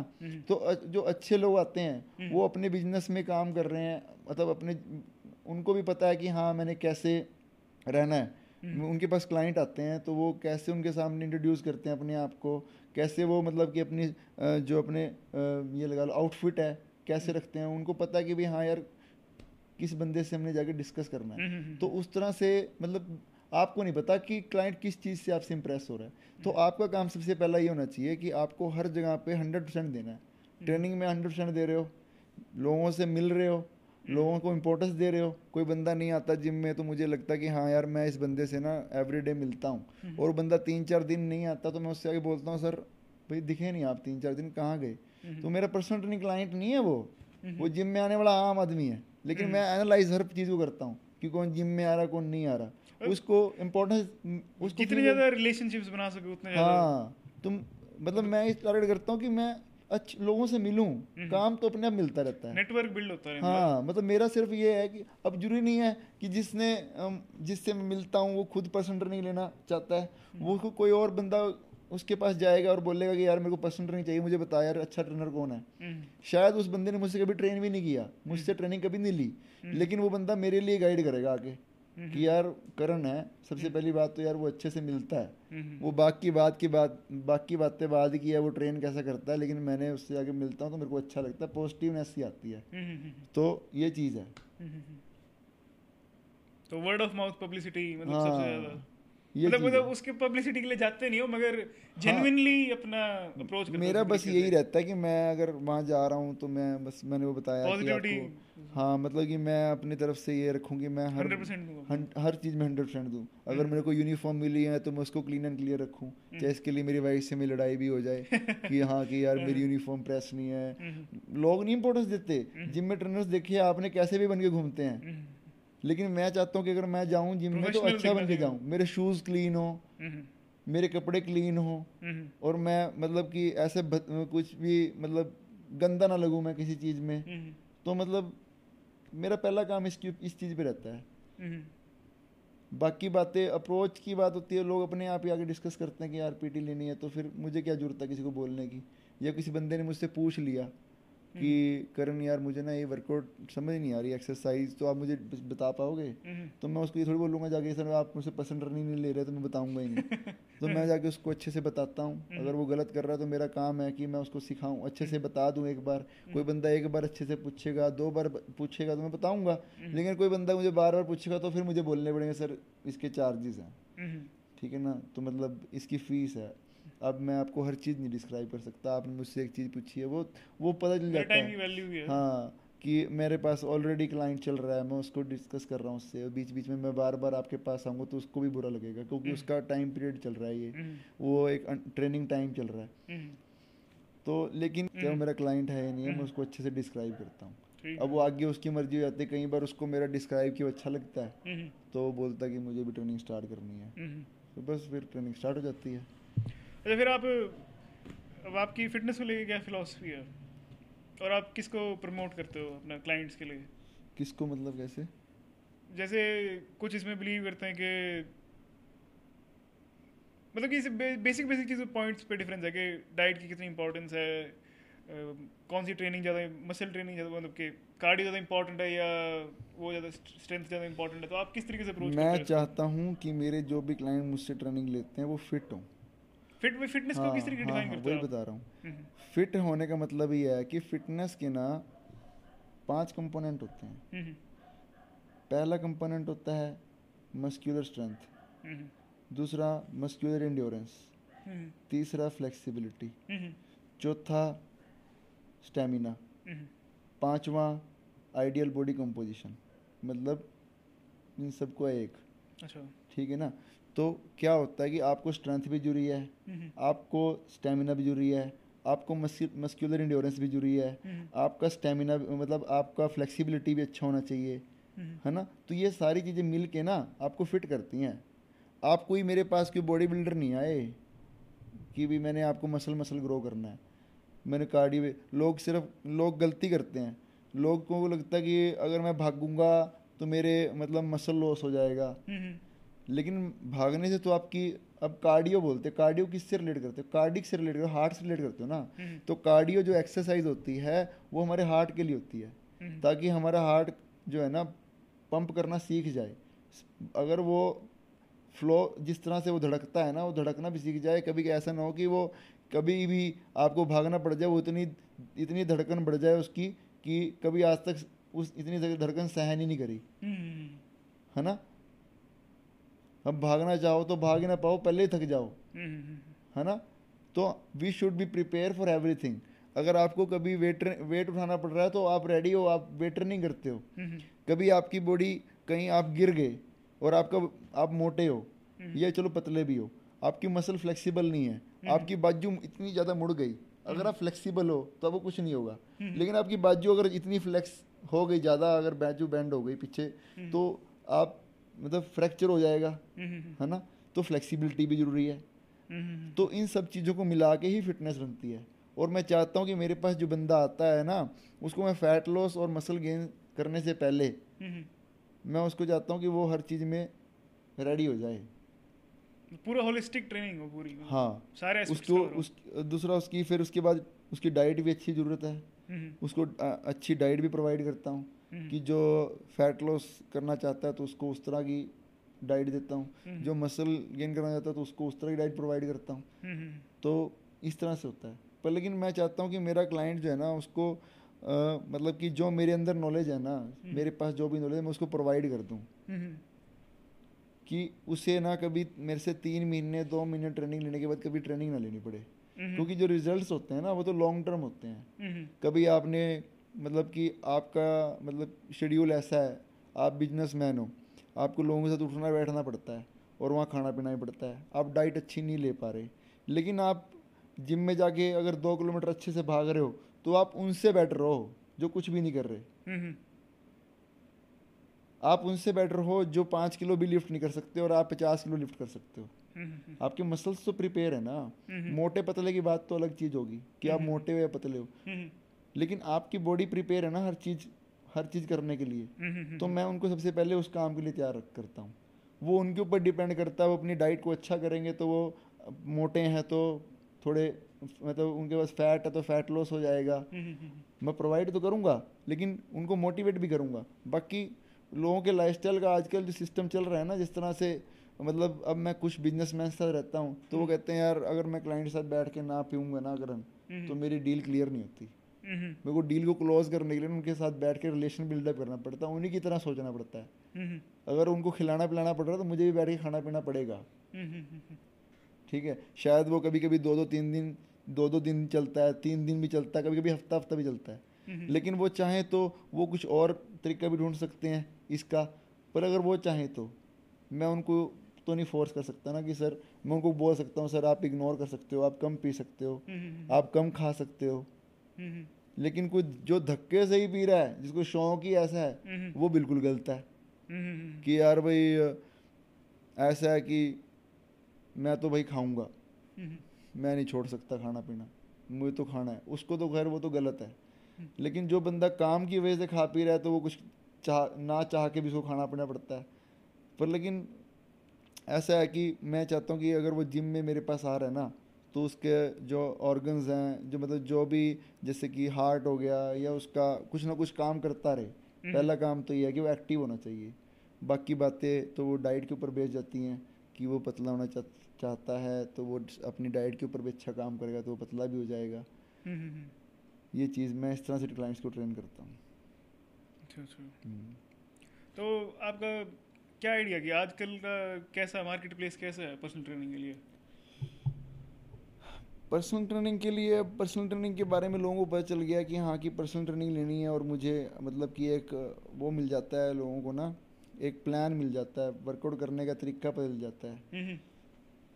तो मतलब कि लोगों को पता चल गया कि हाँ कि इनको इस बंदे को नॉलेज है और मुझे ये बंदा अपने साथ चाहिए ऑलवेज, कि ये मुझे देखता रहे कि मेरा रॉन्ग पोस्चर तो नहीं है, मैं एक्सरसाइज करते हुए सही ढंग से कर रहा हूँ, अगर मैं कुछ खा रहा हूँ तो अच्छे से खा रहा हूँ, मैं कुछ गलत तो नहीं चल रहा। और मेरा एक प्लान, एक हम लोग होते हैं एक प्रॉपर प्लान बना देते हैं, उनका डाइट प्लान हो गया, वर्कआउट प्लान हो गया। तो लोग इस तरह से इंपॉर्टेंस देने लगे भी हाँ इस बंदे ने स्टडी की है इसमें। मतलब वन ऑन वन सबसे ज़्यादा इंपॉर्टेंट, उसके लिए पे करने के तैयार। बिल्कुल उसको ये होता है कि मेरे को मतलब कि जो भी मैं कर रहा हूँ ना वो मैं परफेक्टली करूँ, और परफेक्टली मैं तभी कर पाऊंगा जब मेरे पीछे कोई प्रोफेशनल आगे खड़ा होगा। तो लोग अब इस चीज़ के लिए इसलिए मतलब इस चीज़ को ध्यान देने लगे हैं कि पर्सनल ट्रेनिंग भी जरूरी है। कुछ लोग आते हैं बोलते हैं कि सर मैं ना पहले 2-1 महीने एक्सरसाइज खुद से लगा लेता हूँ, फिर शायद मैं पर्सनल ट्रेनिंग शुरू कर दूँ। तो फिर मैं उनको इसलिए नहीं बोलता कि वो मुझसे पर्सनल ट्रेनिंग अभी लें, या मैं उनको किसी को बोला मैंने कि आप पर्सनल ट्रेनिंग शुरू कर दो, लेकिन मैं उनको समझाता हूँ कि सर अगर आपको पर्सनल ट्रेनिंग शुरू करनी है ना तो this is the right time, क्योंकि इस टाइम आप फ्रेश हो और इस टाइम आपको किसी भी चीज़ के बारे में पता नहीं है। जो भी मैं सिखाऊंगा ना तो आप सही ही सीखोगे, आप गलत नहीं सीखोगे। लेकिन आप 2 महीने गलत सीखने के बाद जब मेरे पास आओगे ना तो मुझे आपको सुधारना मुश्किल हो जाएगा। लेकिन जब आप स्टार्ट कर रहे हो ना तो आप फ्रेश स्टार्ट कर रहे हो, आपको आपकी मसल्स जो है ना उनको एक प्रॉपर पोस्चर, आपका जो मतलब कि जो भी आप एक्सेल लगा रहे हो ना उसमें मतलब आपको प्रॉपर पोस्चर शुरू से ही बन जाएगा। शुरू से ही आप एक राइट पोस्चर में एक्सरसाइज करोगे ना तो उसको बार बार रिपीट करोगे तो उसमें परफेक्शन आता रहेगा। 2 महीने बाद तो आप मतलब खुद से ही अच्छा करने लग जाओगे। फिर आपको पर्सनल ट्रेनिंग लेने की क्या जरूरत पड़ेगी, फिर तो आप चाहे पर्सनल ट्रेनिंग ऑफ भी कर सकते हो। लेकिन अगर आप पहले ही गलत मलत करके मेरे पास आओगे तो आपको 2 महीने नहीं लगेंगे सुधारने में, आपको 4 महीने लगेंगे सुधारने में। तो ये देख लो अभी इन्वेस्ट करना है कि बाद में इन्वेस्ट करना है। अभी मैंने बात बोली इन्वेस्ट, है ना, तो ये इन्वेस्टमेंट ही है अपने ऊपर। जैसे आप अपने बच्चों को ट्यूशन में भेजते हो ना और उस चीज़ को खर्चा ना मान के इन्वेस्टमेंट मानते हो कि मैं इसको किसी टीचर के पास भेज रहा हूँ और वहाँ पे जाके वो बच्चा को मैं जो मेरे बच्चे को पढ़ाएगा तो मेरा बच्चा उसके बाद मेरे को बड़ा होके कुछ सीख के कुछ मतलब जब वो वहाँ से वो स्टडी अच्छी करेगा बड़ा वो कुछ बनेगा और बड़ा कुछ अच्छा बनेगा तो बाद में फिर अर्निंग करेगा, तो एक किस्म से इन्वेस्टमेंट होगी ना। तो ये बिल्कुल सही तरीका, ये सही तरीका है तो देखने का ना। तो ये भी एक इन्वेस्टमेंट है। असली फिजिकल एजुकेशन की इन्वेस्टमेंट तो मतलब असली फिजिकल एजुकेशन तो ये है। हाँ मतलब ये इन्वेस्टमेंट है कि आप अगर एक अच्छी चीज़ में कुछ चीज़ ले रहे हो तो आगे फ्यूचर में जाके अगर आप अभी से ही अगर आप कुछ बीमार होने से पहले कुछ बीमारी लगने से पहले ही आप अपने आप को अच्छा रखने की कोशिश करने लग रहे हो कि आप एक लाइन में चल गए हो कि हाँ कि मुझे अब फिट होना है, तो मतलब आप आगे दवाइयों से बच गए। तो आपने अभी इन्वेस्ट कर लिया ताकि आगे जाके आपको प्रॉब्लम ना आए, है ना। तो इस चीज़ को सोच कर आप चलोगे तो बहुत बढ़िया। अब मैं क्या सिस्टम करता हूँ, मेरे इन्वेस्टमेंट जो है, मेरा कोई बिजनेस तो है नहीं, मतलब इन द सेंस कि मेरा पर्सनल जिम तो है नहीं है कि मैंने जाके वहाँ लोगों को सैलरियाँ देनी है या क्या देनी है। मैं अपनी डाइट के ऊपर इन्वेस्ट करता हूँ, मैं अपने कपड़ों पर इन्वेस्ट करता हूँ कि भाई हाँ मेरे पास तो यही अच्छा दिखने के लिए मुझे अच्छे कपड़े पहनने हैं, अच्छा दिखने के लिए मुझे तैयार रहना है, अच्छा दिखने के लिए मुझे मेरी बियर्ड और मेरे बाल अच्छे से कटे रहें, तो मैं सबको इन्वेस्टमेंट बोलता हूँ, मैं खर्चा नहीं बोलता इनको। कि मुझे एक बात मेरे को अच्छी लगी सुनने में कि अपडेटेड रहना मुझे, ये मतलब मैं अपडेटेड रहता हूँ। तो मैं कोर्स के ऊपर स्टडी के ऊपर जब मैं पैसे लगा रहा हूँ तो वो मेरी इन्वेस्टमेंट है, ना कि मेरा खर्चा है। सॉरी मैंने डिस्टर्ब किया आपको बीच में, आप बताओ जो बोल रहे। मैं कह रहा था कि मतलब वो जो आप उस बात को पॉइंट आउट कर रहे थे ना कि मेरा गोल ये नहीं है कि मैं तेरे को अपना कंटिन्यूसली क्लाइंट बना कर रखूँ कि मैं तेरे को ट्रेन कर सकूँ कि तेरे को ट्रेनर की जरूरत ना पड़े। मतलब कि वो उस तरीके से देखते हैं कि ये तो मेरे को फंसाने के मतलब कि वो होता है ना लोगों के दिमाग में तो स्कैम। मैंने सारी उम्र ट्रेनिंग देके एक आदमी को क्या करना है। मैंने तो ये चाहता हूँ कि वो बंदा मेरे पास आ रहा है मुझसे सीख ले और आगे चला जाए। बाकी कुछ लोग ऐसे भी होते हैं जो बोलते हैं कि नहीं यार करण मेरे पास ना यार इतना फोकस्ड माइंड नहीं है कि मैं अपने काम में भी लगा पाऊँ और यहाँ पे भी करूँ। तो मैं चाहता हूँ कि मैं आपके साथ कंटिन्यू ट्रेनिंग रखूँ। कुछ क्लाइंट मेरे पास ऐसे भी हो जो 2-2 ढाई-ढाई 3-3 साल से ट्रेनिंग कर रहे हैं और शायद वो चाहते हैं कि मैं और भी करता रहें, क्योंकि उनको एक वो चाहते हैं कि हाँ कि जो मुझे ऐसा ना हो कि मैंने अब तक जो भी कर रहा हूँ ना मैं सिर्फ आप जो बोलते हो वो मैं करता हूँ, मैं इसके ऊपर अपना दिमाग इस्तेमाल नहीं करना चाहता। इसलिए मैं ट्रेनिंग लेता हूँ आपसे, ताकि भी मैं जो भी काम करूँ ना जिम मैं गलत ना करूँ, सही करूँ। ऐसा ना हो कि मैं खुद से करने लगूँ और मैंने आज तक कुछ सीखा है नहीं है, चोट खा के घर बैठ जाऊँ, है ना। तो कुछ लोगों का माइंडसेट ये भी होता है, ये भी गलत नहीं है देखा जाए तो। लेकिन जो मेरी पर्सनल इंटेंशन रहती है कि मैं किसी बंदे को ना परमानेंट क्लाइंट ना बना के रखूँ। मैं चाहता हूँ कि वो बंदा मुझसे सीखे और मैं उसको 2-2.5-3 महीने में अच्छे से सब कुछ सिखा दूँ। एक अगर वर्कआउट है बेसिक वर्कआउट, जैसे बेसिक क्या होता है कि मेजर वर्कआउट तो मेजर लिफ्ट्स ही होती हैं, अगर आप वो सीख जाते हो तो बाकी तो सब लगा कर ही लेता है बंदा। डेड लिफ्ट होगी, स्क्वाट्स होगी, ओवरहेड प्रेसेस होगी, तो ये सारी चीज़ें अगर मान लो आप अच्छे से सीख लेते हो तो ये तो चीज़ें कभी बंद करने वाली है ही नहीं है, ये तो फ्यूचर में आप चलते ही रहोगे, करते ही रहोगे। तो इन्हीं को अगर मैंने सिखा दिया मैं तो बहुत खुश हो जाता हूँ। जो बंदा, कुछ लोग होते हैं इनके लेग्स के मसल बहुत स्टिफ होते हैं और मैं उनको जिस दिन पहली बार वो नीचे बैठ जाते हैं ना उनको मैं मतलब कि मसल्स को मतलब थोड़ा फ्लेक्सिबल कर देता हूँ उनके, और उसके बाद फिर वो प्रॉपर पोस्चर में नीचे बैठ जाए। मैं उस दिन सोचता हूँ मेरी तो ट्रेनिंग सफल हो गई यार। ये बंदे ने जो ज़िंदगी में आज तक कभी नीचे कभी बैठा ही नहीं, स्क्वाट्स पोजीशन कभी में बैठा ही नहीं है प्रॉपर नीचे, वो आज नीचे बैठ गया। तो मेरे को तो ऐसा लगता है मैंने तो ट्रेनिंग जो इसको देनी थी ना वो दे दी। अब आगे तो इसको इसके ऊपर काम करना इसका काम है, इसको इम्प्रूव करना। पर लेकिन वो लोग बोलते हैं नहीं यार करण, इम्प्रूव तूने किया, अब तू ही आगे चल के जाएगा। तो फिर चलती रहती है ट्रेनिंग्स भी।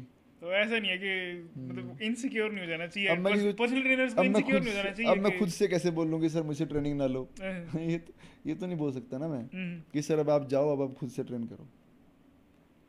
वही पर्सनल ट्रेनर्स को इनसिक्योर नहीं होना चाहिए कि मैं अगर अपनी नॉलेज शेयर कर दी तो मेरे पास तो क्लाइंट आना ही बंद ये कर कभी देंगे। नहीं होता यार, ये कभी नहीं होता। वही अपने वही सेम ही आर्गुमेंट है कि इंटरनेट पे सब कुछ है, इसकी क्या जरूरत है।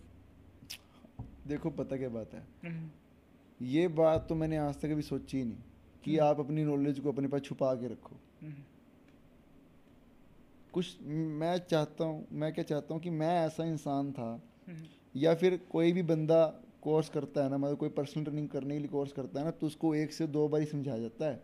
उस टाइम वो समझ जाए और उस चीज़ को अप्लाई करके उसके ऊपर वो बार बार अप्लाई करता जाए, तो वो परफेक्शन उसमें तभी आती है।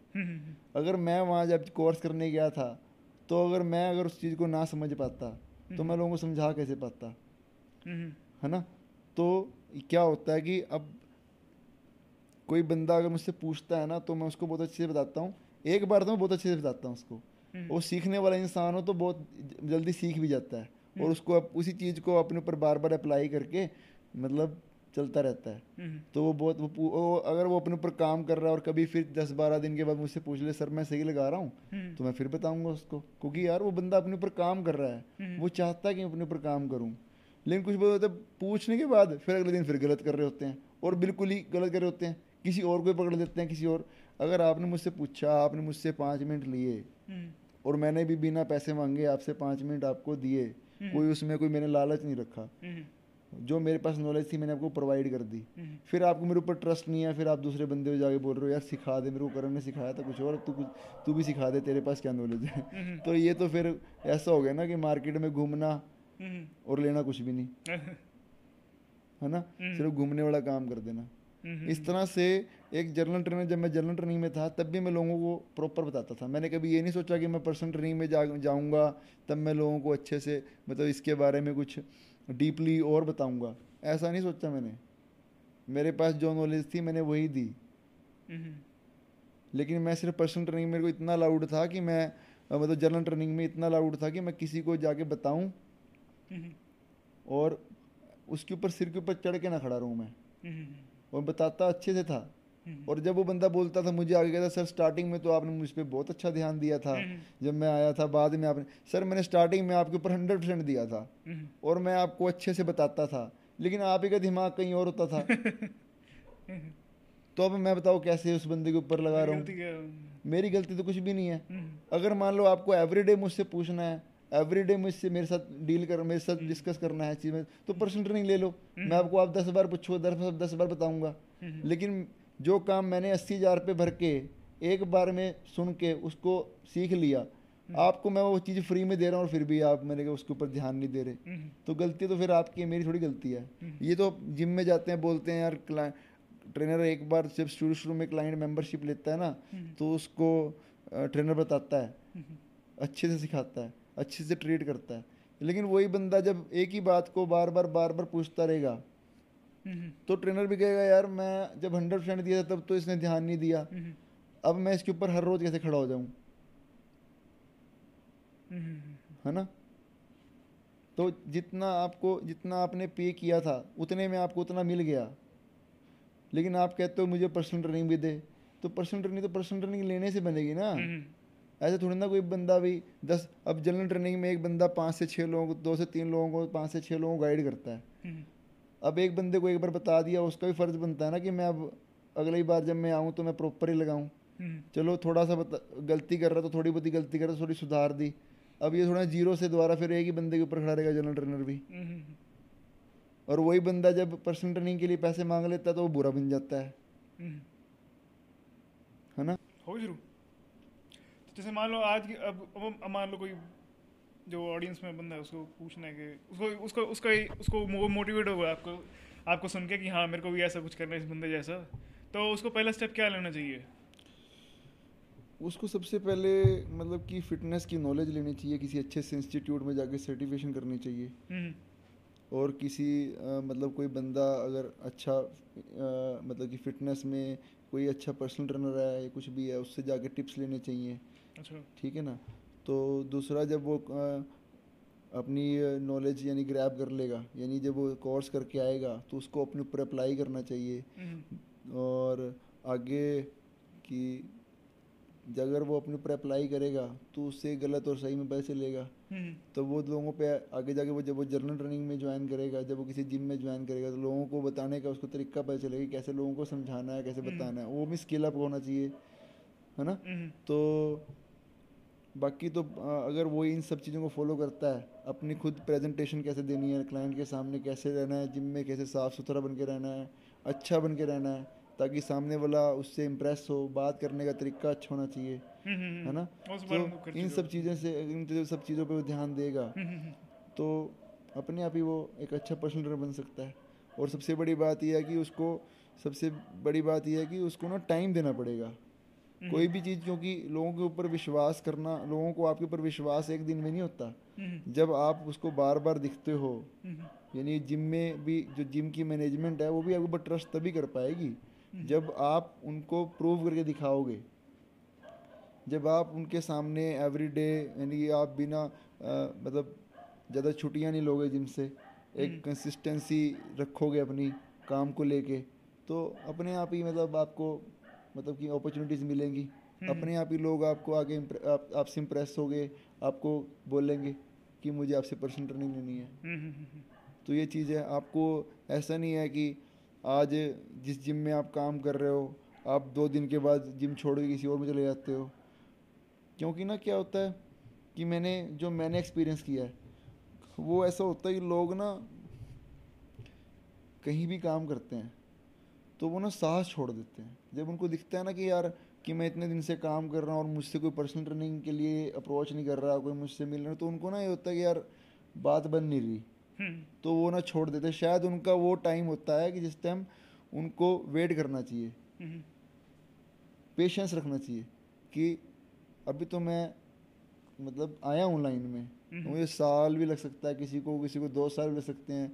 कई लोग ऐसे होते हैं कि उनको लोगों को इम्प्रेस करने का वे पता होता है ना, तो वो फटाफट से इस लाइन में आ जाते हैं। कंपेयर नहीं करना चाहिए अपने आप को किसी के साथ। आपकी एबिलिटीज़ और दूसरों की एबिलिटीज़ में बहुत फ़र्क होता है। आप किसी चीज़ को सीखने और सिखाने में शायद थोड़ा टाइम लगाते हो, लेकिन कुछ बंदे जो फटाफट सीख जाते हैं। अब मैं अपने आप को बताऊँ, मैं खुद बहुत स्लो लर्नर हूँ, कि मैं नहीं कहता कि मेरे को कोई चीज़ एक बार बता दे तो मैं सीख जाऊँ। मैंने बताया आपको जो डॉक्टर ताहिर के साथ जब मैं क्लास में बैठा होता था तो मेरे ऊपर से चीज़ें जाती थी, तो मैंने वो चीज़ को मैंने बता दिया ना सीधा जगह सर को कि सर जो आप बता रहे हो वो शायद साफ बाकी सब ग्रैब कर रहे हैं, वो बहुत जल्दी लर्न कर लेंगे, लेकिन मेरे जैसा इंसान जल्दी लर्न नहीं कर सकता। मुझे एक चीज़ को 4 बार सुनने या फिर प्रॉपर मेरा दिमाग वहाँ लगना चाहिए, तब जाके मैं कर सकता हूँ। तो मतलब कि पेशेंस बहुत ज़रूरी है, और अपना काम करते रहो। जो जो चीज़ें आपको आगे बढ़ाएंगी सिर्फ उसके ऊपर काम करते रहो, आप अलग ही दिखने शुरू हो जाओगे। तो क्यों बिलीव करते लोगों को वर्कआउट करना चाहिए? वर्कआउट पता क्यों करना चाहिए? इसके ऊपर मैं आपको एक एग्जांपल देता हूँ बहुत बढ़िया। जब ना पहले के टाइम में क्या होता था कि अगर आज से हम 50-60 साल पहले की बात करें ना, तो हम पता करते थे, हम जो हमने खाना खाना है ना, उसको पहले पौधे को बीजते थे, वो काम भी हमारा खुद का होता था। लेकिन हमने क्या करा, पहले पौधे को बीजा, उसके बाद उसको पकाया, मतलब कि पकाया इन द सेंस कि उसको उगाया, वो उगा मतलब वो धान बनी, मतलब बड़ा हुआ वो पौधा।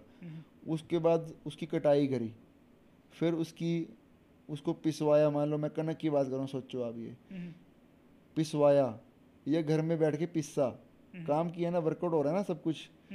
पहले बीजने के लिए गए, फिर काटने के लिए गए, फिर उसको पीसने के लिए गए, फिर उसको पकाया, फिर खाया। अब इसमें से कुछ काम मेल्स करते थे, कुछ फीमेल्स करती थी, है ना।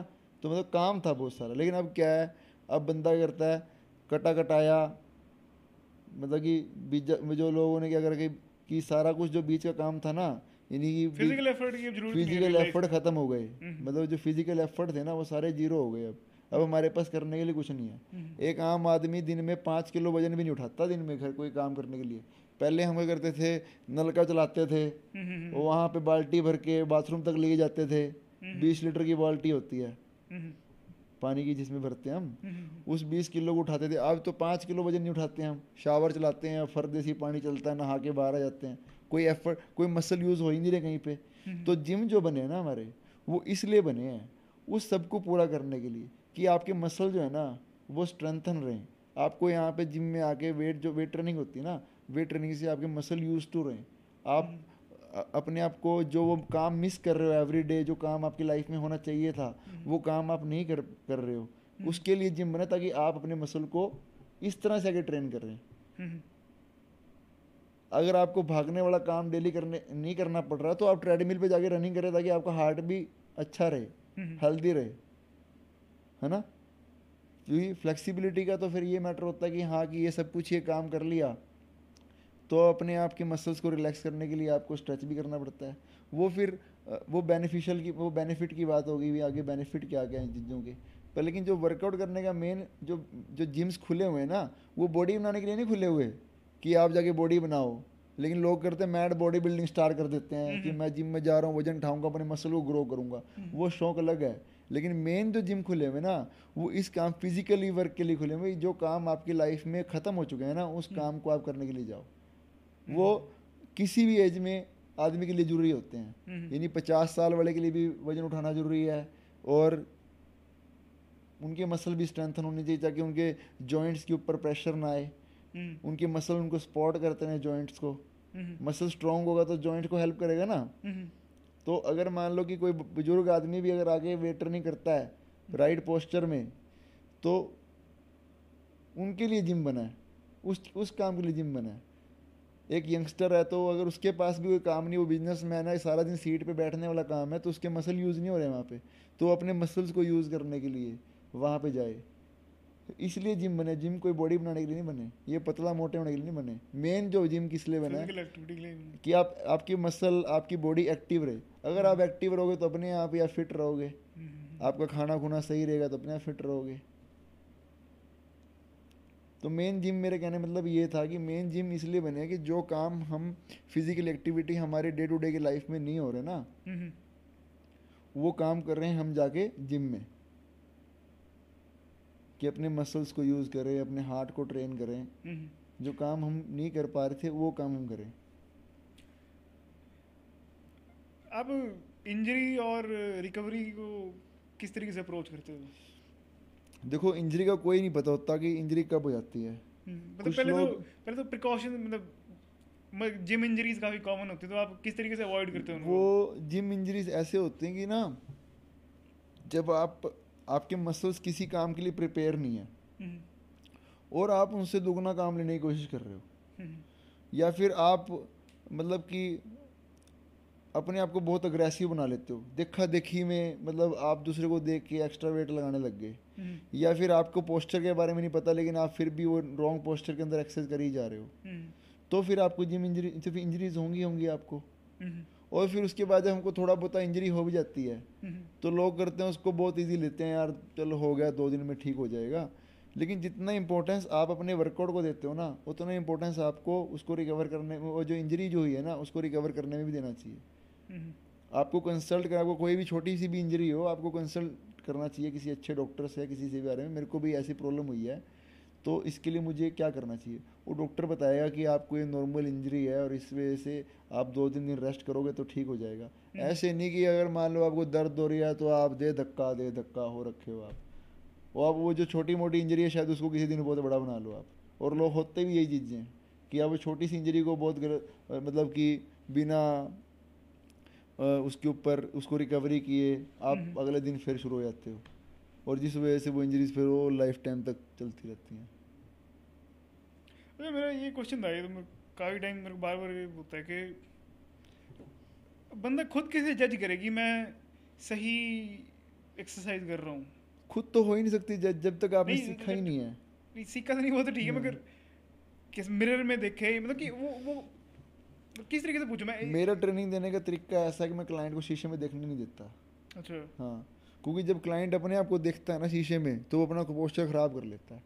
क्योंकि जो हमारी नेक का जो पोस्चर होता है ना, वो तो न्यूट्रल होती है हमारी नेक।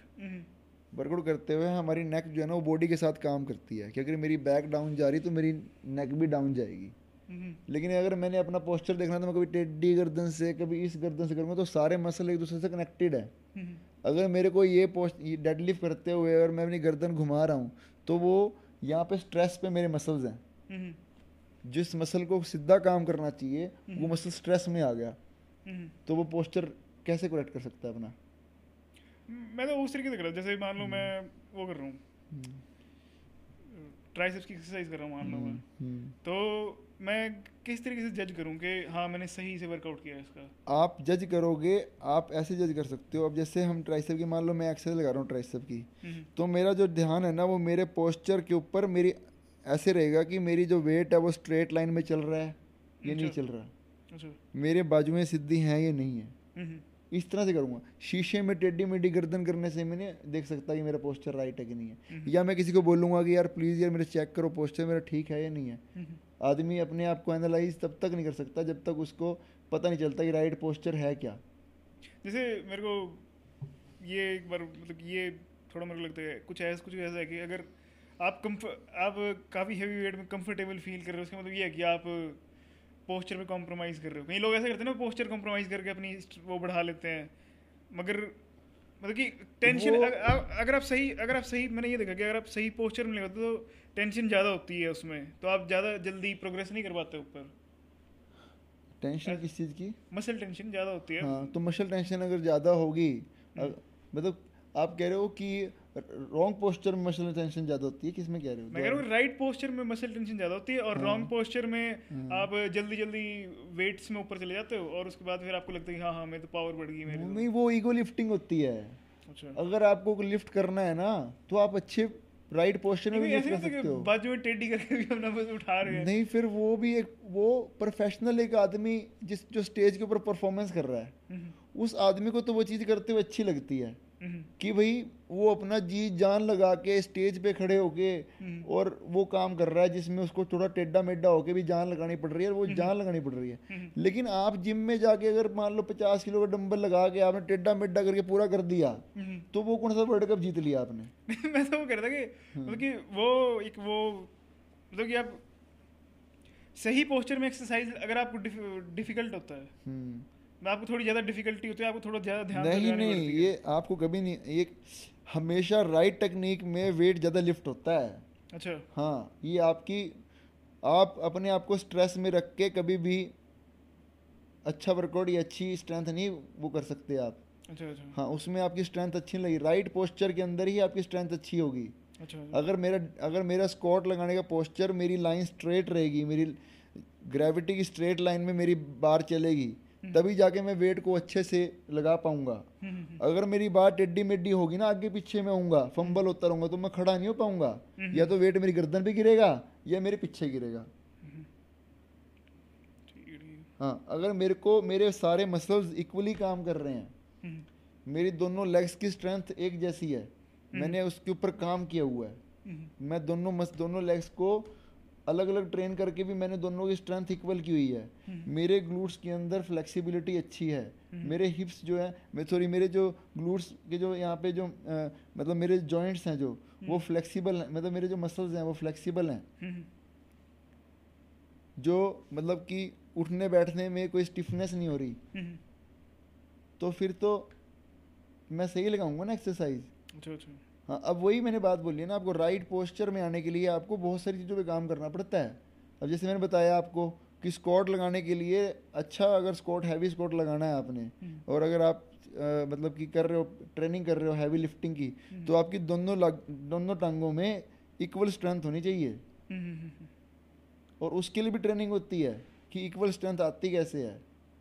उसी से मेरा क्वेश्चन था कि जो अनइवन डेवलपमेंट हो जाती है, काफी कॉमन है कि अनइवन डेवलपमेंट होती है मसल्स में, उससे क्या होता है कि जो डोमिनेंट हैंड होता है उसकी ज़्यादा बड़ी होती है मसल, और उसकी वो इसलिए होता है क्योंकि आप ना अब जो एक्सरसाइज लोग बाइसेप्स की एक्सरसाइज बाइसेप्स को ट्रेन कर रहे हैं, हम्म, अब वो बारबल से अगर ट्रेन कर रहे हैं, बार बोलते हैं मतलब रोड से बारबल से अगर आप ट्रेन कर रहे हो ना, हम्म, तो वो एक दोनों हाथ एक दूसरे पे डिपेंडेंट होते हैं। हम्म, अगर डिपेंडेंट होंगे तो क्या होगा कि एक की स्ट्रेंथ कम है ना, तो कम की कम रह जाएगी, क्योंकि दूसरा में पावर ज़्यादा है, वो ज़्यादा लिफ्ट कर सकता है, तो वो उसको किसी तरह टेढ़ा मेढ़ा करके ऊपर तक ले आएगा। हम्म, लेकिन एक किस्म में देखा जाए इसकी पावर कम लगी हम्म, तो इक्वल स्ट्रेंथ और इक्वल मसल ग्रोथ नहीं हो सकती। हम्म, लोगों के ऐसे चेस्ट में ही फर्क होता है कि एक तरफ की चेस्ट ऊंची होती है, एक तरफ चेस्ट नीची होती है, एक का मसल कम होता है, एक का मसल ज़्यादा होता है। तो उसका रीज़न सिर्फ यही होता है कि वो हमेशा बारबल से ट्रेन करते हैं। ट्रेनिंग अगर आपको करनी है ना अच्छी, अगर मसल डेवलप अच्छे करने हैं तो आप डंबल के साथ ट्रेन करो, ज़्यादा बेटर होता है। अच्छा, इक्वल स्ट्रेंथ, इक्वल ग्रोथ हम्म, और बैलेंस भी दोनों इक्वली, मतलब अलग अलग आपस में डिपेंडेंट नहीं होते ना दोनों। तो डिपेंडेंट नहीं होंगे तो दोनों तरफ के जो मसल्स हैं, दोनों तरफ की जो आर्म है वो बैलेंस करना भी सीखती है फ्री ना, वेट्स, मसल्स जो है वो बैलेंस करना भी सीखते हैं। तो बेनिफिट ज़्यादा हो गया ना, तो फिर हम क्यों बार बार से ट्रेन करते हैं, डंबल से ट्रेन करना चाहिए हमको। हाँ, लिफ्ट्स होती हैं, स्क्वाट्स होती है, बेंच प्रेस होती है, इनको हमें बारबल से दिखाना पड़ता है, बारबल से वर्कआउट करना पड़ता है इनके लिए हमको। तो बारबल से अगर वर्कआउट करना है तो तब भी हमको अपने आप को एलिजिबल करना पड़ता है डंबल से ट्रेन करके। जैसे लंजीज वर्कआउट होता है, और लंजीज जो हम करते हैं लेग्स के लिए, वो लंजीज में दोनों लेग्स एक दूसरे पे डिपेंडेंट नहीं होती। पहले एक लेग से हम करते हैं, फिर दूसरी लेग से करते हैं, जितने रैप इससे करते हैं उतना रैप इससे करते हैं, तो दोनों की इक्वल स्ट्रेंथ होती है, इक्वल ग्रोथ होती है। अगर मैं सिर्फ स्क्वाट करता रहूंगा तो मैं सिर्फ स्क्वाट में दोनों की लेग्स की पावर इक्वल नहीं कर सकता, लेकिन मुझे स्क्वाट्स की एबिलिटी को बढ़ाने के लिए, स्क्वाट्स की पावर को बढ़ाने के लिए दोनों लेग्स को अलग अलग में भी ट्रेन करना पड़ेगा। अच्छा, मान लो कोई वैसी नया बंदा आपके पास आता है, ठीक है, अभी उसको शुरू ही करना है नया नया, तो उसको आप क्या वर्कआउट प्रोग्राम रिकमेंड करोगे?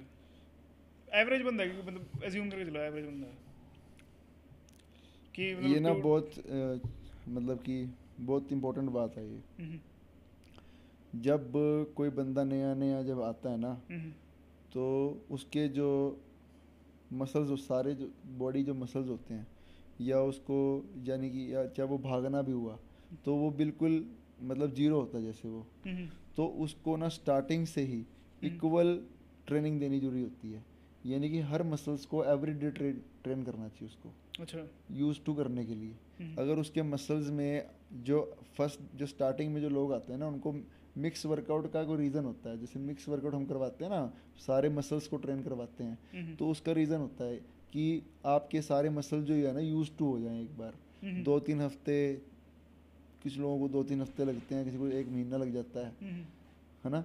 तो उनके मसल्स यूज टू होते हैं, वो एक एक्सरसाइज से, कई बार ऐसा होता है कि बंदा एक चेस्ट की एक्सरसाइज लगाने के बाद ना अगली चेस्ट में परफॉर्म ही नहीं कर पाता, क्योंकि उनकी मस्कुलर एंड्योरेंस नहीं होती। तो पहले स्टार्टिंग में वो उसको हम सिंगल हर मसल की सिंगल एक्सरसाइज करवाते हैं। 1-2 हफ्ते करवाने के बाद या 1 हफ्ता करवाने के बाद अगले हफ्ते जब स्टार्ट करते हैं तो उसको हम एक मसल की 2 एक्सरसाइज देते हैं, फिर एक मसल की 3 एक्सरसाइज देते हैं। बढ़ते फिर उसको हर एक मसल को अलग अलग से ट्रेन करना शुरू कर देता है वो। और रैप रेंज होती है, अब कुछ लोग क्या करते हैं, कहते हैं स्टार्टिंग में ना आपको हाई रैप करवाएंगे, यानी ज़्यादा रैप करवाएंगे, मैक्सिमम रैप्स करवाएंगे, 15 से 20 रैप करवाते। उसके पीछे भी रीज़न होता है कि अगर मैंने जो एक्सरसाइज आपको बताई है, कि मान लो मैं आपको बेंच प्रेस सिखा रहा हूँ, डंबल से एक्सरसाइज करना सिखा रहा हूँ, तो उस डंबल के 20 रैप में लाइट वेट से, बिल्कुल लाइट वेट से आपको सिखाऊंगा। क्यों? क्योंकि आप जितनी बार दोहराओगे उतना सीखोगे, है ना। तो उससे मसल यूज टू भी हो रहा है। दूसरा, आप उस एक्सरसाइज को बाद ज़्यादा रैप लगाओगे तो सीख भी ज़्यादा रहे हो। सांस लेने का तरीका होता है, ब्रीदिंग पैटर्न क्या है आपका, आपको सांस किस टाइम लेना है, किस टाइम छोड़ना है ना। तो वो भी आप बार बार रिपीट करोगे। तो लर्निंग फेज के लिए हम उनको मल्टीपल मसल्स ट्रेनिंग करवाते हैं, मतलब ऑल मसल्स को एक साथ एक एक्सरसाइज 2 एक्सरसाइज करके ट्रेन करते हैं। आपका इसका लिए क्या ओपिनियन है कि बस एक दिन single muscle workout per day? वही बात होगी ना कि एक मसल की जो मेजर एक्सरसाइज होती हैं, एक मसल 2 से 3, एक मसल की कितनी एक सेशन में एक एक मसल मसल की की कितनी एक्सरसाइज होनी चाहिए? एक मसल की 2 से 3 एक्सरसाइज मेजर होती हैं, अच्छा। लेकिन हम क्या करते हैं 5-5 6-6 एक्सरसाइज लगाते हैं एक ही मसल्स की, एक ही मसल की मतलब 5-5 6-6 एक्सरसाइज लगाते हैं, उसका कोई फ़ायदा नहीं है। अगर बंदे को फिट होना है ना, सिर्फ अगर वो फिटनेस में के हिसाब से देख रहा है तो उसको कोई ज़रूरत नहीं है कि 5-5 6-6 एक ही मसल को रिलेट करे वो। जैसे कि अब मान लो चेस्ट और ट्राइसेप्स है या चेस्ट और शोल्डर की एक्सरसाइज लगाते हैं, अगर मैंने 3 एक्सरसाइज में चेस्ट को ट्रेन कर लिया, 3 मेजर एक्सरसाइज हैं चेस्ट की, बेंच प्रेस मतलब जो फ्लैट बेंच प्रेस होगी, इंक्लाइंड होगी, डिक्लाइंड होगी, ठीक है ना, इन तीनों प्रेसिस में मैंने मसल को ट्रेन कर दिया ना अच्छे से, तो मुझे फ्लाइयों लगाने की जरूरत नहीं है। फ्लाई जो है वो वेरिएशंस हैं। अच्छा। जो मेजर काम है वो प्रेस है। अच्छा। आपने प्रेस वाला काम कर दिया तो उसके बाद आप अगले मसल को ट्रेन करो। आपको जो शोल्डर मसल है वो सेम काम ही कर रहा है। अच्छा। चेस्ट करते हुए शोल्डर मसल सेकेंडरी है, तो आप 2 एक्सरसाइज शोल्डर की लगा लो और उसके बाद एक एक्सरसाइज ट्राइसेप की लगा लो, तो जो मसल एक लाइन में चल रहे हैं वो सारे ट्रेन हो जाएंगे एक ही दिन के अंदर। 3 एक्सरसाइज चेस्ट की लगा ली, 2 शोल्डर की लगा ली, एक ट्राइसेप्स की लगा ली, तो जो मसल इस टाइम काम कर रहे थे सब के सब ट्रेन हो गए। हमको क्या जरूरत है कि मसल की 5-5 6-6 एक्सरसाइज लगाने की। अगर कुछ लोग करते चेस्ट पे लगे तो चेस्ट ही लगे रहेंगे, 6-6 7-7 एक्सरसाइज चेस्ट पे लगे रहेंगे, उसका फायदा तो कुछ नहीं है। आप चाहते तो फिट होना हो ना, तो आपने जो मेजर काम था चेस्ट का वो आपने कर लिया है। आपने 3 मेजर प्रेसेस थी वो लगा ली हैं। जितना मसल उनसे फटीक होता है उतना मसल, उससे ज़्यादा मसल फटीक नहीं होता वेरिएशंस में। लेकिन वो बॉडी बिल्डिंग की गेम अलग होती है, वहाँ पे आपको एक एक मसल को निखारना पड़ता है, डिफाइन करनी पड़ती है। हाँ, उसको एक एक मसल को अलग अलग एंगल से हिट करना पड़ता है, वो उसका गेम है। अगर आप फिट होना चाहते हो तो आपको ज़रूरत नहीं है, आपकी मसल की शेप वैसे भी बहुत अच्छी आ जाएगी। अगर आप 3 एक्सरसाइज भी अच्छे से लगाओगे ना तब भी मसल शेप अच्छी आएगी। अच्छा, कोई सही 5 पोस्चर में लगा। हाँ, मतलब सही नहीं, 3 जो मेजर एक्सरसाइज है वो जब आप लगा लोगे ना तो आपकी मसल शेप तब भी अच्छी आएगी, क्योंकि आपने तीनों जगह से इसको हिट कर लिया है। ऊपर से भी कर लिया, सेंटर से भी कर लिया, नीचे से भी कर लिया। अब अगला काम जो है वो आपको अगला मसल ट्रेन करना चाहिए। शोल्डर की 2 एक्सरसाइज मेजर होती हैं, शोल्डर प्रेस डंबल से और साथ में लेटर रेज, ठीक है ना। उसके बाद ट्राइसेप की पुली पुश डाउन लगा ली या ट्राइसेप की डिप्स लगा ली, उसमें ट्राइसेप अच्छे ट्रेन होता है। तो अगर आप एक ही चीज़ में चल रहे हो तो एक ही चीज़ को कंप्लीट करो। ऐसे नहीं आज चेस्ट लगा ली कल शोल्डर ट्राइसेप अलग से लगा लिए, जो मतलब जो आज भी फोड़े थे कल फिर उनको फोड़ो। इससे अच्छा जो थोड़े बहुत यूज़ हुए थे उनको प्रॉपर फटीक कर लो, आज ही फटीक कर लो उनको। बैक लगा रहे हो तो बैक की 3 या 4 एक्सरसाइज मेजर लगा के उसके साथ 2 एक एक्सरसाइज बाइसेप्स की लगा लो। अगर ज़्यादा दिल एक्सरसाइज करने का है तो एक सेट फालतू लगा लो, 3 सेट लगाते हैं 4 सेट लगा लो, मसल थोड़ा और अच्छे से फटीक हो जाएगा। वेरिएशन की क्या जरूरत है भी, अगर 10 एक्सरसाइज बैक की तो 10 की 10 लगाओ, ये थोड़ी ना किसी ने कहा है। Major exercise deadlift, bent over, lat pull down, rowing और श्रग्स, इनमें से 4 एक्सरसाइज सेलेक्ट कर लो कि मैंने ये 4 एक्सरसाइज आज लगानी है। 4 सेट लगाओ, उसके बाद हेल्पिंग मसल बाइसेप्स है 1 या 2 एक्सरसाइज उसकी लगा लो, 5 से 6 एक्सरसाइज होगी, 1 घंटे का वर्कआउट फिनिश। और हफ्ते में कितनी बार वर्कआउट करना चाहिए एवरेज बंदे को? अगर आप इसी हिसाब से चलते हो कि एक मसल उसको क्या बोलते हैं,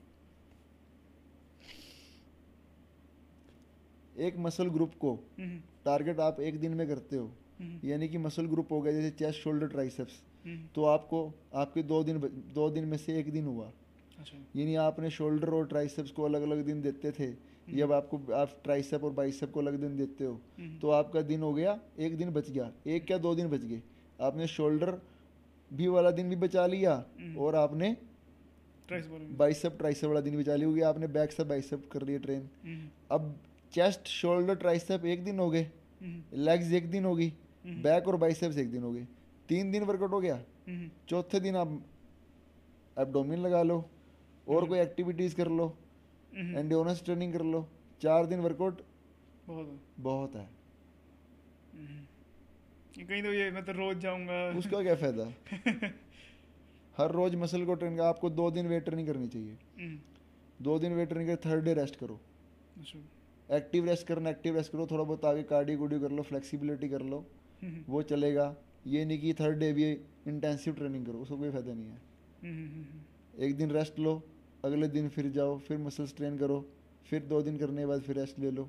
अगर आपकी बॉडी अलाउ नहीं करती तो धक्का नहीं है कि आपको उस दिन जाके वर्कआउट करना है, आप बॉडी को रेस्ट दो। अगर आपकी बॉडी एक दिन रेस्ट लेने के बावजूद भी आपकी बॉडी टायर्ड है ना, तो इतना जरूरी नहीं है कि उस दिन भी वर्कआउट करना जरूरी है आपको। शायद आपका सारे दिन का कोई और काम में आप बिजी थे जिस वजह से आपकी बॉडी अब रिकवर नहीं हो पाई, या आप रात को नींद अच्छे से नहीं ले पाए, तो जरूरी नहीं है कि आपको उस दिन भी फिर मसल को फिर तोड़ोगे। आप जाके थके हो फिर भी तोड़ते रहोगे, वो तो फिर बॉडी के ऊपर बेफालतू की मतलब स्ट्रेस डालना हो गया ना।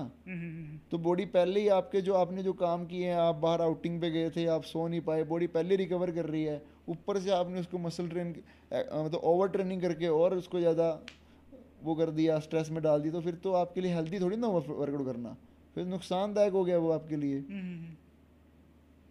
तो 4 दिन वेट ट्रेनिंग इज इनफ, 4 दिन वेट ट्रेनिंग बहुत है। बाकी दिन आप रेस्ट लो, आपका मन करता है चलो मैं जिम में जाऊं, फ्लेक्सिबिलिटी एंड्योरेंस। ये फ्लेक्सिबिलिटी को काफी इग्नोर करते हैं लोग ना अपना, कि फ्लेक्सिबिलिटी और तभी तो इंजरीज होती हैं फिर। ये मैंने बताई आपको बात, तभी तो इंजरीज होती हैं। जो मेजर काम है उसी को छोड़ देते हैं। वर्कआउट करने के बाद मसल को स्ट्रेच करके उनकी जो आपने मसल कॉन्ट्रैक्शन है, वो जो मसल कॉन्ट्रैक्शन इतनी देर तक आप करते रहे हो, उसको अगर आपने मसल को रिलीज ही नहीं किया, मसल को रिलैक्स ही नहीं किया, कॉन्ट्रैक्शन तोड़ी ही नहीं, तो फिर अगले दिन तो वो और भी ज़्यादा वो उसको रिकवर करने में और मुश्किल होगा मसल को, और वो मसल स्टिफनेस हो जाती है। इस वजह से होती है क्योंकि आप मसल की कॉन्ट्रैक्शन वर्कआउट करने के बाद तोड़ते ही नहीं, आप स्ट्रेचिंग ही नहीं करते। Static, passive and compound stretches बोलते हैं, जिसमें 15 से 20 मिनट लगते हैं। आपको एक मसल पे जाके स्ट्रेच करके होल्ड करना पड़ता है कि जितनी देर तक आपने उसको कॉन्ट्रैक्शन कॉन्ट्रैक्शन कॉन्ट्रैक्शन कॉन्ट्रैक्शन करते रहे, अब उसको रिलीज भी तो करना, स्ट्रेच भी तो करना उसको, ताकि वो मसल जो इतनी देर से कॉन्ट्रैक्शन कॉन्ट्रैक्शन होते रहे थे उसको नॉर्मल में तो लेके आना है। और वो छोड़ दिया तो फिर लगे लोगों के बाजू में ऐसे ऐसे लगे फिरते हैं लोग, ऐसे हो गए तो ऐसे हो गए, बाजू में घुमाई तो बाजू में पीछे नहीं जाती उनकी, ऐसे ऐसे होती हैं। और वो सोचते हैं यार ये ना बंदा जिम जाता है, वो जिम जाके बदनाम करवा रहा है अपने आप को भी, यार जिम जाता है पर स्ट्रेचिंग स्ट्रेचिंग नहीं करता, जाम हो गया ये। लेकिन बहुत बड़े बड़े बॉडी बिल्डर्स हैं काय ग्रीन जैसे, कि जो इतना बड़ा मसल मास लेने के बाद भी फ्लेक्सिबल हैं, वो इम्पोर्टेंस देते हैं फ्लेक्सिबल मसल्स को। ऐसा नहीं है कि मसल हैं तो वो स्टिफनेस हो जाएगी बॉडी के अंदर। स्टिफनेस तब होगी जब आप उसको मसल की स्ट्रेचिंग नहीं करोगे, तब जाके। अगर आप स्ट्रेच कर रहे हो मसल को, प्रॉपर टाइम दे रहे हो वर्कआउट के बाद, तो वो स्टिफ नहीं होंगे। कार्डियो कितनी बार करना चाहिए हफ्ते में? 1 से 2 बार बस हार्ट के लिए कर रहे हैं हम अपना स्टेमिना बिल्डअप करने के लिए कर रहे हैं। जिस तरह से चेस्ट के मसल्स को ट्रेन करते हैं ना, चेस्ट या बैक के मसल एक बार ट्रेन करते हैं, वैसे ऐसे हार्ट को भी एवरी डे नहीं तोड़ना चाहिए। काम तो वो भी कर रहा है और उनसे ज़्यादा काम कर रहा है वो, बाकी मसल्स से ज़्यादा उसके मसल्स काम कर रहे हैं। हर टाइम वो पंप करता करता करता करता करता, उसको भी स्ट्रेस नहीं देना, उसको भी वीक में 1 से 2 बार ही ट्रेन करना है, ताकि वो भी हाई लेवल पे जाके एकदम लोअर लेवल पे अपना काम करता रहे। ना कि हर रोज़ उसकी हार्ट की एस्थेसी करके रखोगे, रोज़ के रोज़ भाग भाग के एस्थेसी कर दो उसकी। जिम्स में लोगों को हार्ट अटैक होते हैं, उसका रीज़न यही हो गया है कि लोग HIT की पूरी लेनी देनी करके रखते हैं, कि डेली जाके ही वो मतलब कि अपने मतलब कि उनको बहुत ज़्यादा सांस चढ़ जाता है, हर रोज़ ही वो हार्ट की लेनी देनी करते रहते हैं। भागेंगे तो सांस चढ़ेगा और हार्ट को ज़्यादा काम करना पड़ेगा, हर रोज़ ही हार्ट इस लेवल तक जाता है कि जो उसके लिए मुश्किलें पैदा करता है। तो हर चीज़ का एक प्लान होता है, एक वे होता है उसको ट्रेन करने का, स्टेमिना बिल्डअप करने। प्रोफेशनल भी जो रनिंग करने वाले होते हैं ना, वो भी हर रोज़ तेज़ नहीं भागते, 100% वो भी नहीं देते, वो भी उसको 30%, 40%, 50%, 60% ही मसल्स को फटीक करते हैं। वीक में डिवाइड किए हुए दिन भी आज मैं अगर लगाऊंगा तो अपनी 100% जान रहा हूँ, मैं 60% पे स्ट्राइड मार के ही मसल को ट्रेन करूँगा, स्ट्राइड रनिंग करके ही अपने मसल्स को ट्रेन करूँगा, और मैं वीक में या 2 वीक में एक बार अपना 100% दूंगा। लेकिन जो लोग ओवर मोटिवेटेड हो गया जाते हैं, वो कहते हैं मैं आज में ही ख़त्म कर दूं सारी कहानी है ना, तो फिर वो मेजर बात ये होती है कि पानी पानी नहीं ज़्यादा पीते, डिहाइड्रेट फील करते हैं। लेकिन डिहाइड्रेट हमें होने नहीं देना बॉडी को। पानी की बहुत ज़्यादा इंपॉर्टेंस है। आप अगर वर्कआउट करने, अगर आप जिम में जा रहे हो ना, तो आपको ये 2-3 चीज़ें साथ में रखनी बहुत जरूरी हैं। पानी लेके जाना चाहिए, उसमें इलेक्ट्रोल लेके डाल के जाओगे तो ज़्यादा बढ़िया है। नींबू और नमक निचोड़ के जाओगे तो वो भी अच्छा है, ताकि आपकी बॉडी डिहाइड्रेट ना हो। लोग इंपॉर्टेंस नहीं देते इन चीज़ों में, लोग सीधा बस उठ के आ जाते हैं। जबकि जब किसी को चक्कर आता है, गिर जाता है, तो उसका मजाक उड़ाते हैं। वो कोई भी हो सकता है, वो आप भी हो सकते हो। तो हर चीज़ की इम्पोर्टेंस होती है। अच्छा, ये जो 6 पैक्स को लेकर ऑब्जेक्शन है, ये सही है? जिस तरह से बाकी मसल्स हैं वैसी एब्स हैं। अच्छा। वैसी एब्स हैं। अब जो एब्डोमिन मसल जो होता है, उसको भी हम वीक में एक बार ट्रेन करेंगे तभी जाके वो रिस्पॉन्ड करेगा, तभी वो रिकवर करेगा। क्योंकि जिस भी मसल को आप ट्रेन करते हो उसको रिकवर करने में 3 से 4 दिन लगते हैं। लेकिन लोग स्टमक को सोचते हैं कि मैं इसको डेली लगाऊंगा ना तो ये वो हो जाएगा, एब्स बन जाएंगे मेरे। ऐसा कुछ नहीं होता। एब्स तो अंदर बनते रहते हैं। उसको दिखाने के लिए आपको फैट लॉस करना पड़ता है। वो फैट लॉस कोई एब्स लगाने से फैट लॉस नहीं होता कि पेट की एक्सरसाइज लगाने से पेट का मास कम हो जाएगा। ये हमारे फैट सेल्स ज़्यादा हैं, उन फैट सेल्स को मारना पड़ेगा। वो मरेंगे कैसे? कि उन जो एक्सेस फूड उनको मिल रहा है ना, वो फूड ना दे के उनको। अगर हम अपनी डाइट को अच्छा बनाए, जितना खाना हमें चाहिए उतना खाना खाएंगे, तो अपने आप ही वो जो मसल्स हैं, जो फैट सेल्स हैं, वो मरेंगे। और जितना खाना खाएंगे उतने बढ़ेंगे। आप मसल की ट्रेनिंग कर रहे हो, आपको मसल ग्रो कर रहा है, लेकिन बाहर विजिबल नहीं हो रहा। विजिबल तभी होगा जब आप अपना फैट लॉस करोगे। और कुछ लोग सोचते हैं कि मैं पतला हो जाऊंगा, मैं भागता दौड़ता रहूंगा, एक्सरसाइज करता रहूंगा, और मेरा जब मैं पतला होऊंगा तो मेरे एब्स नजर आने लगेंगे। एब्स भी मसल्स ही हैं। अगर आप मसल्स को ट्रेन करोगे तो मसल तभी दिखेगा जब वो ग्रो कभी उसने किया होगा। वो ग्रो ही नहीं किया, उसकी हाइपरट्रॉफी ही नहीं हुई, तो दिखेगा कैसे?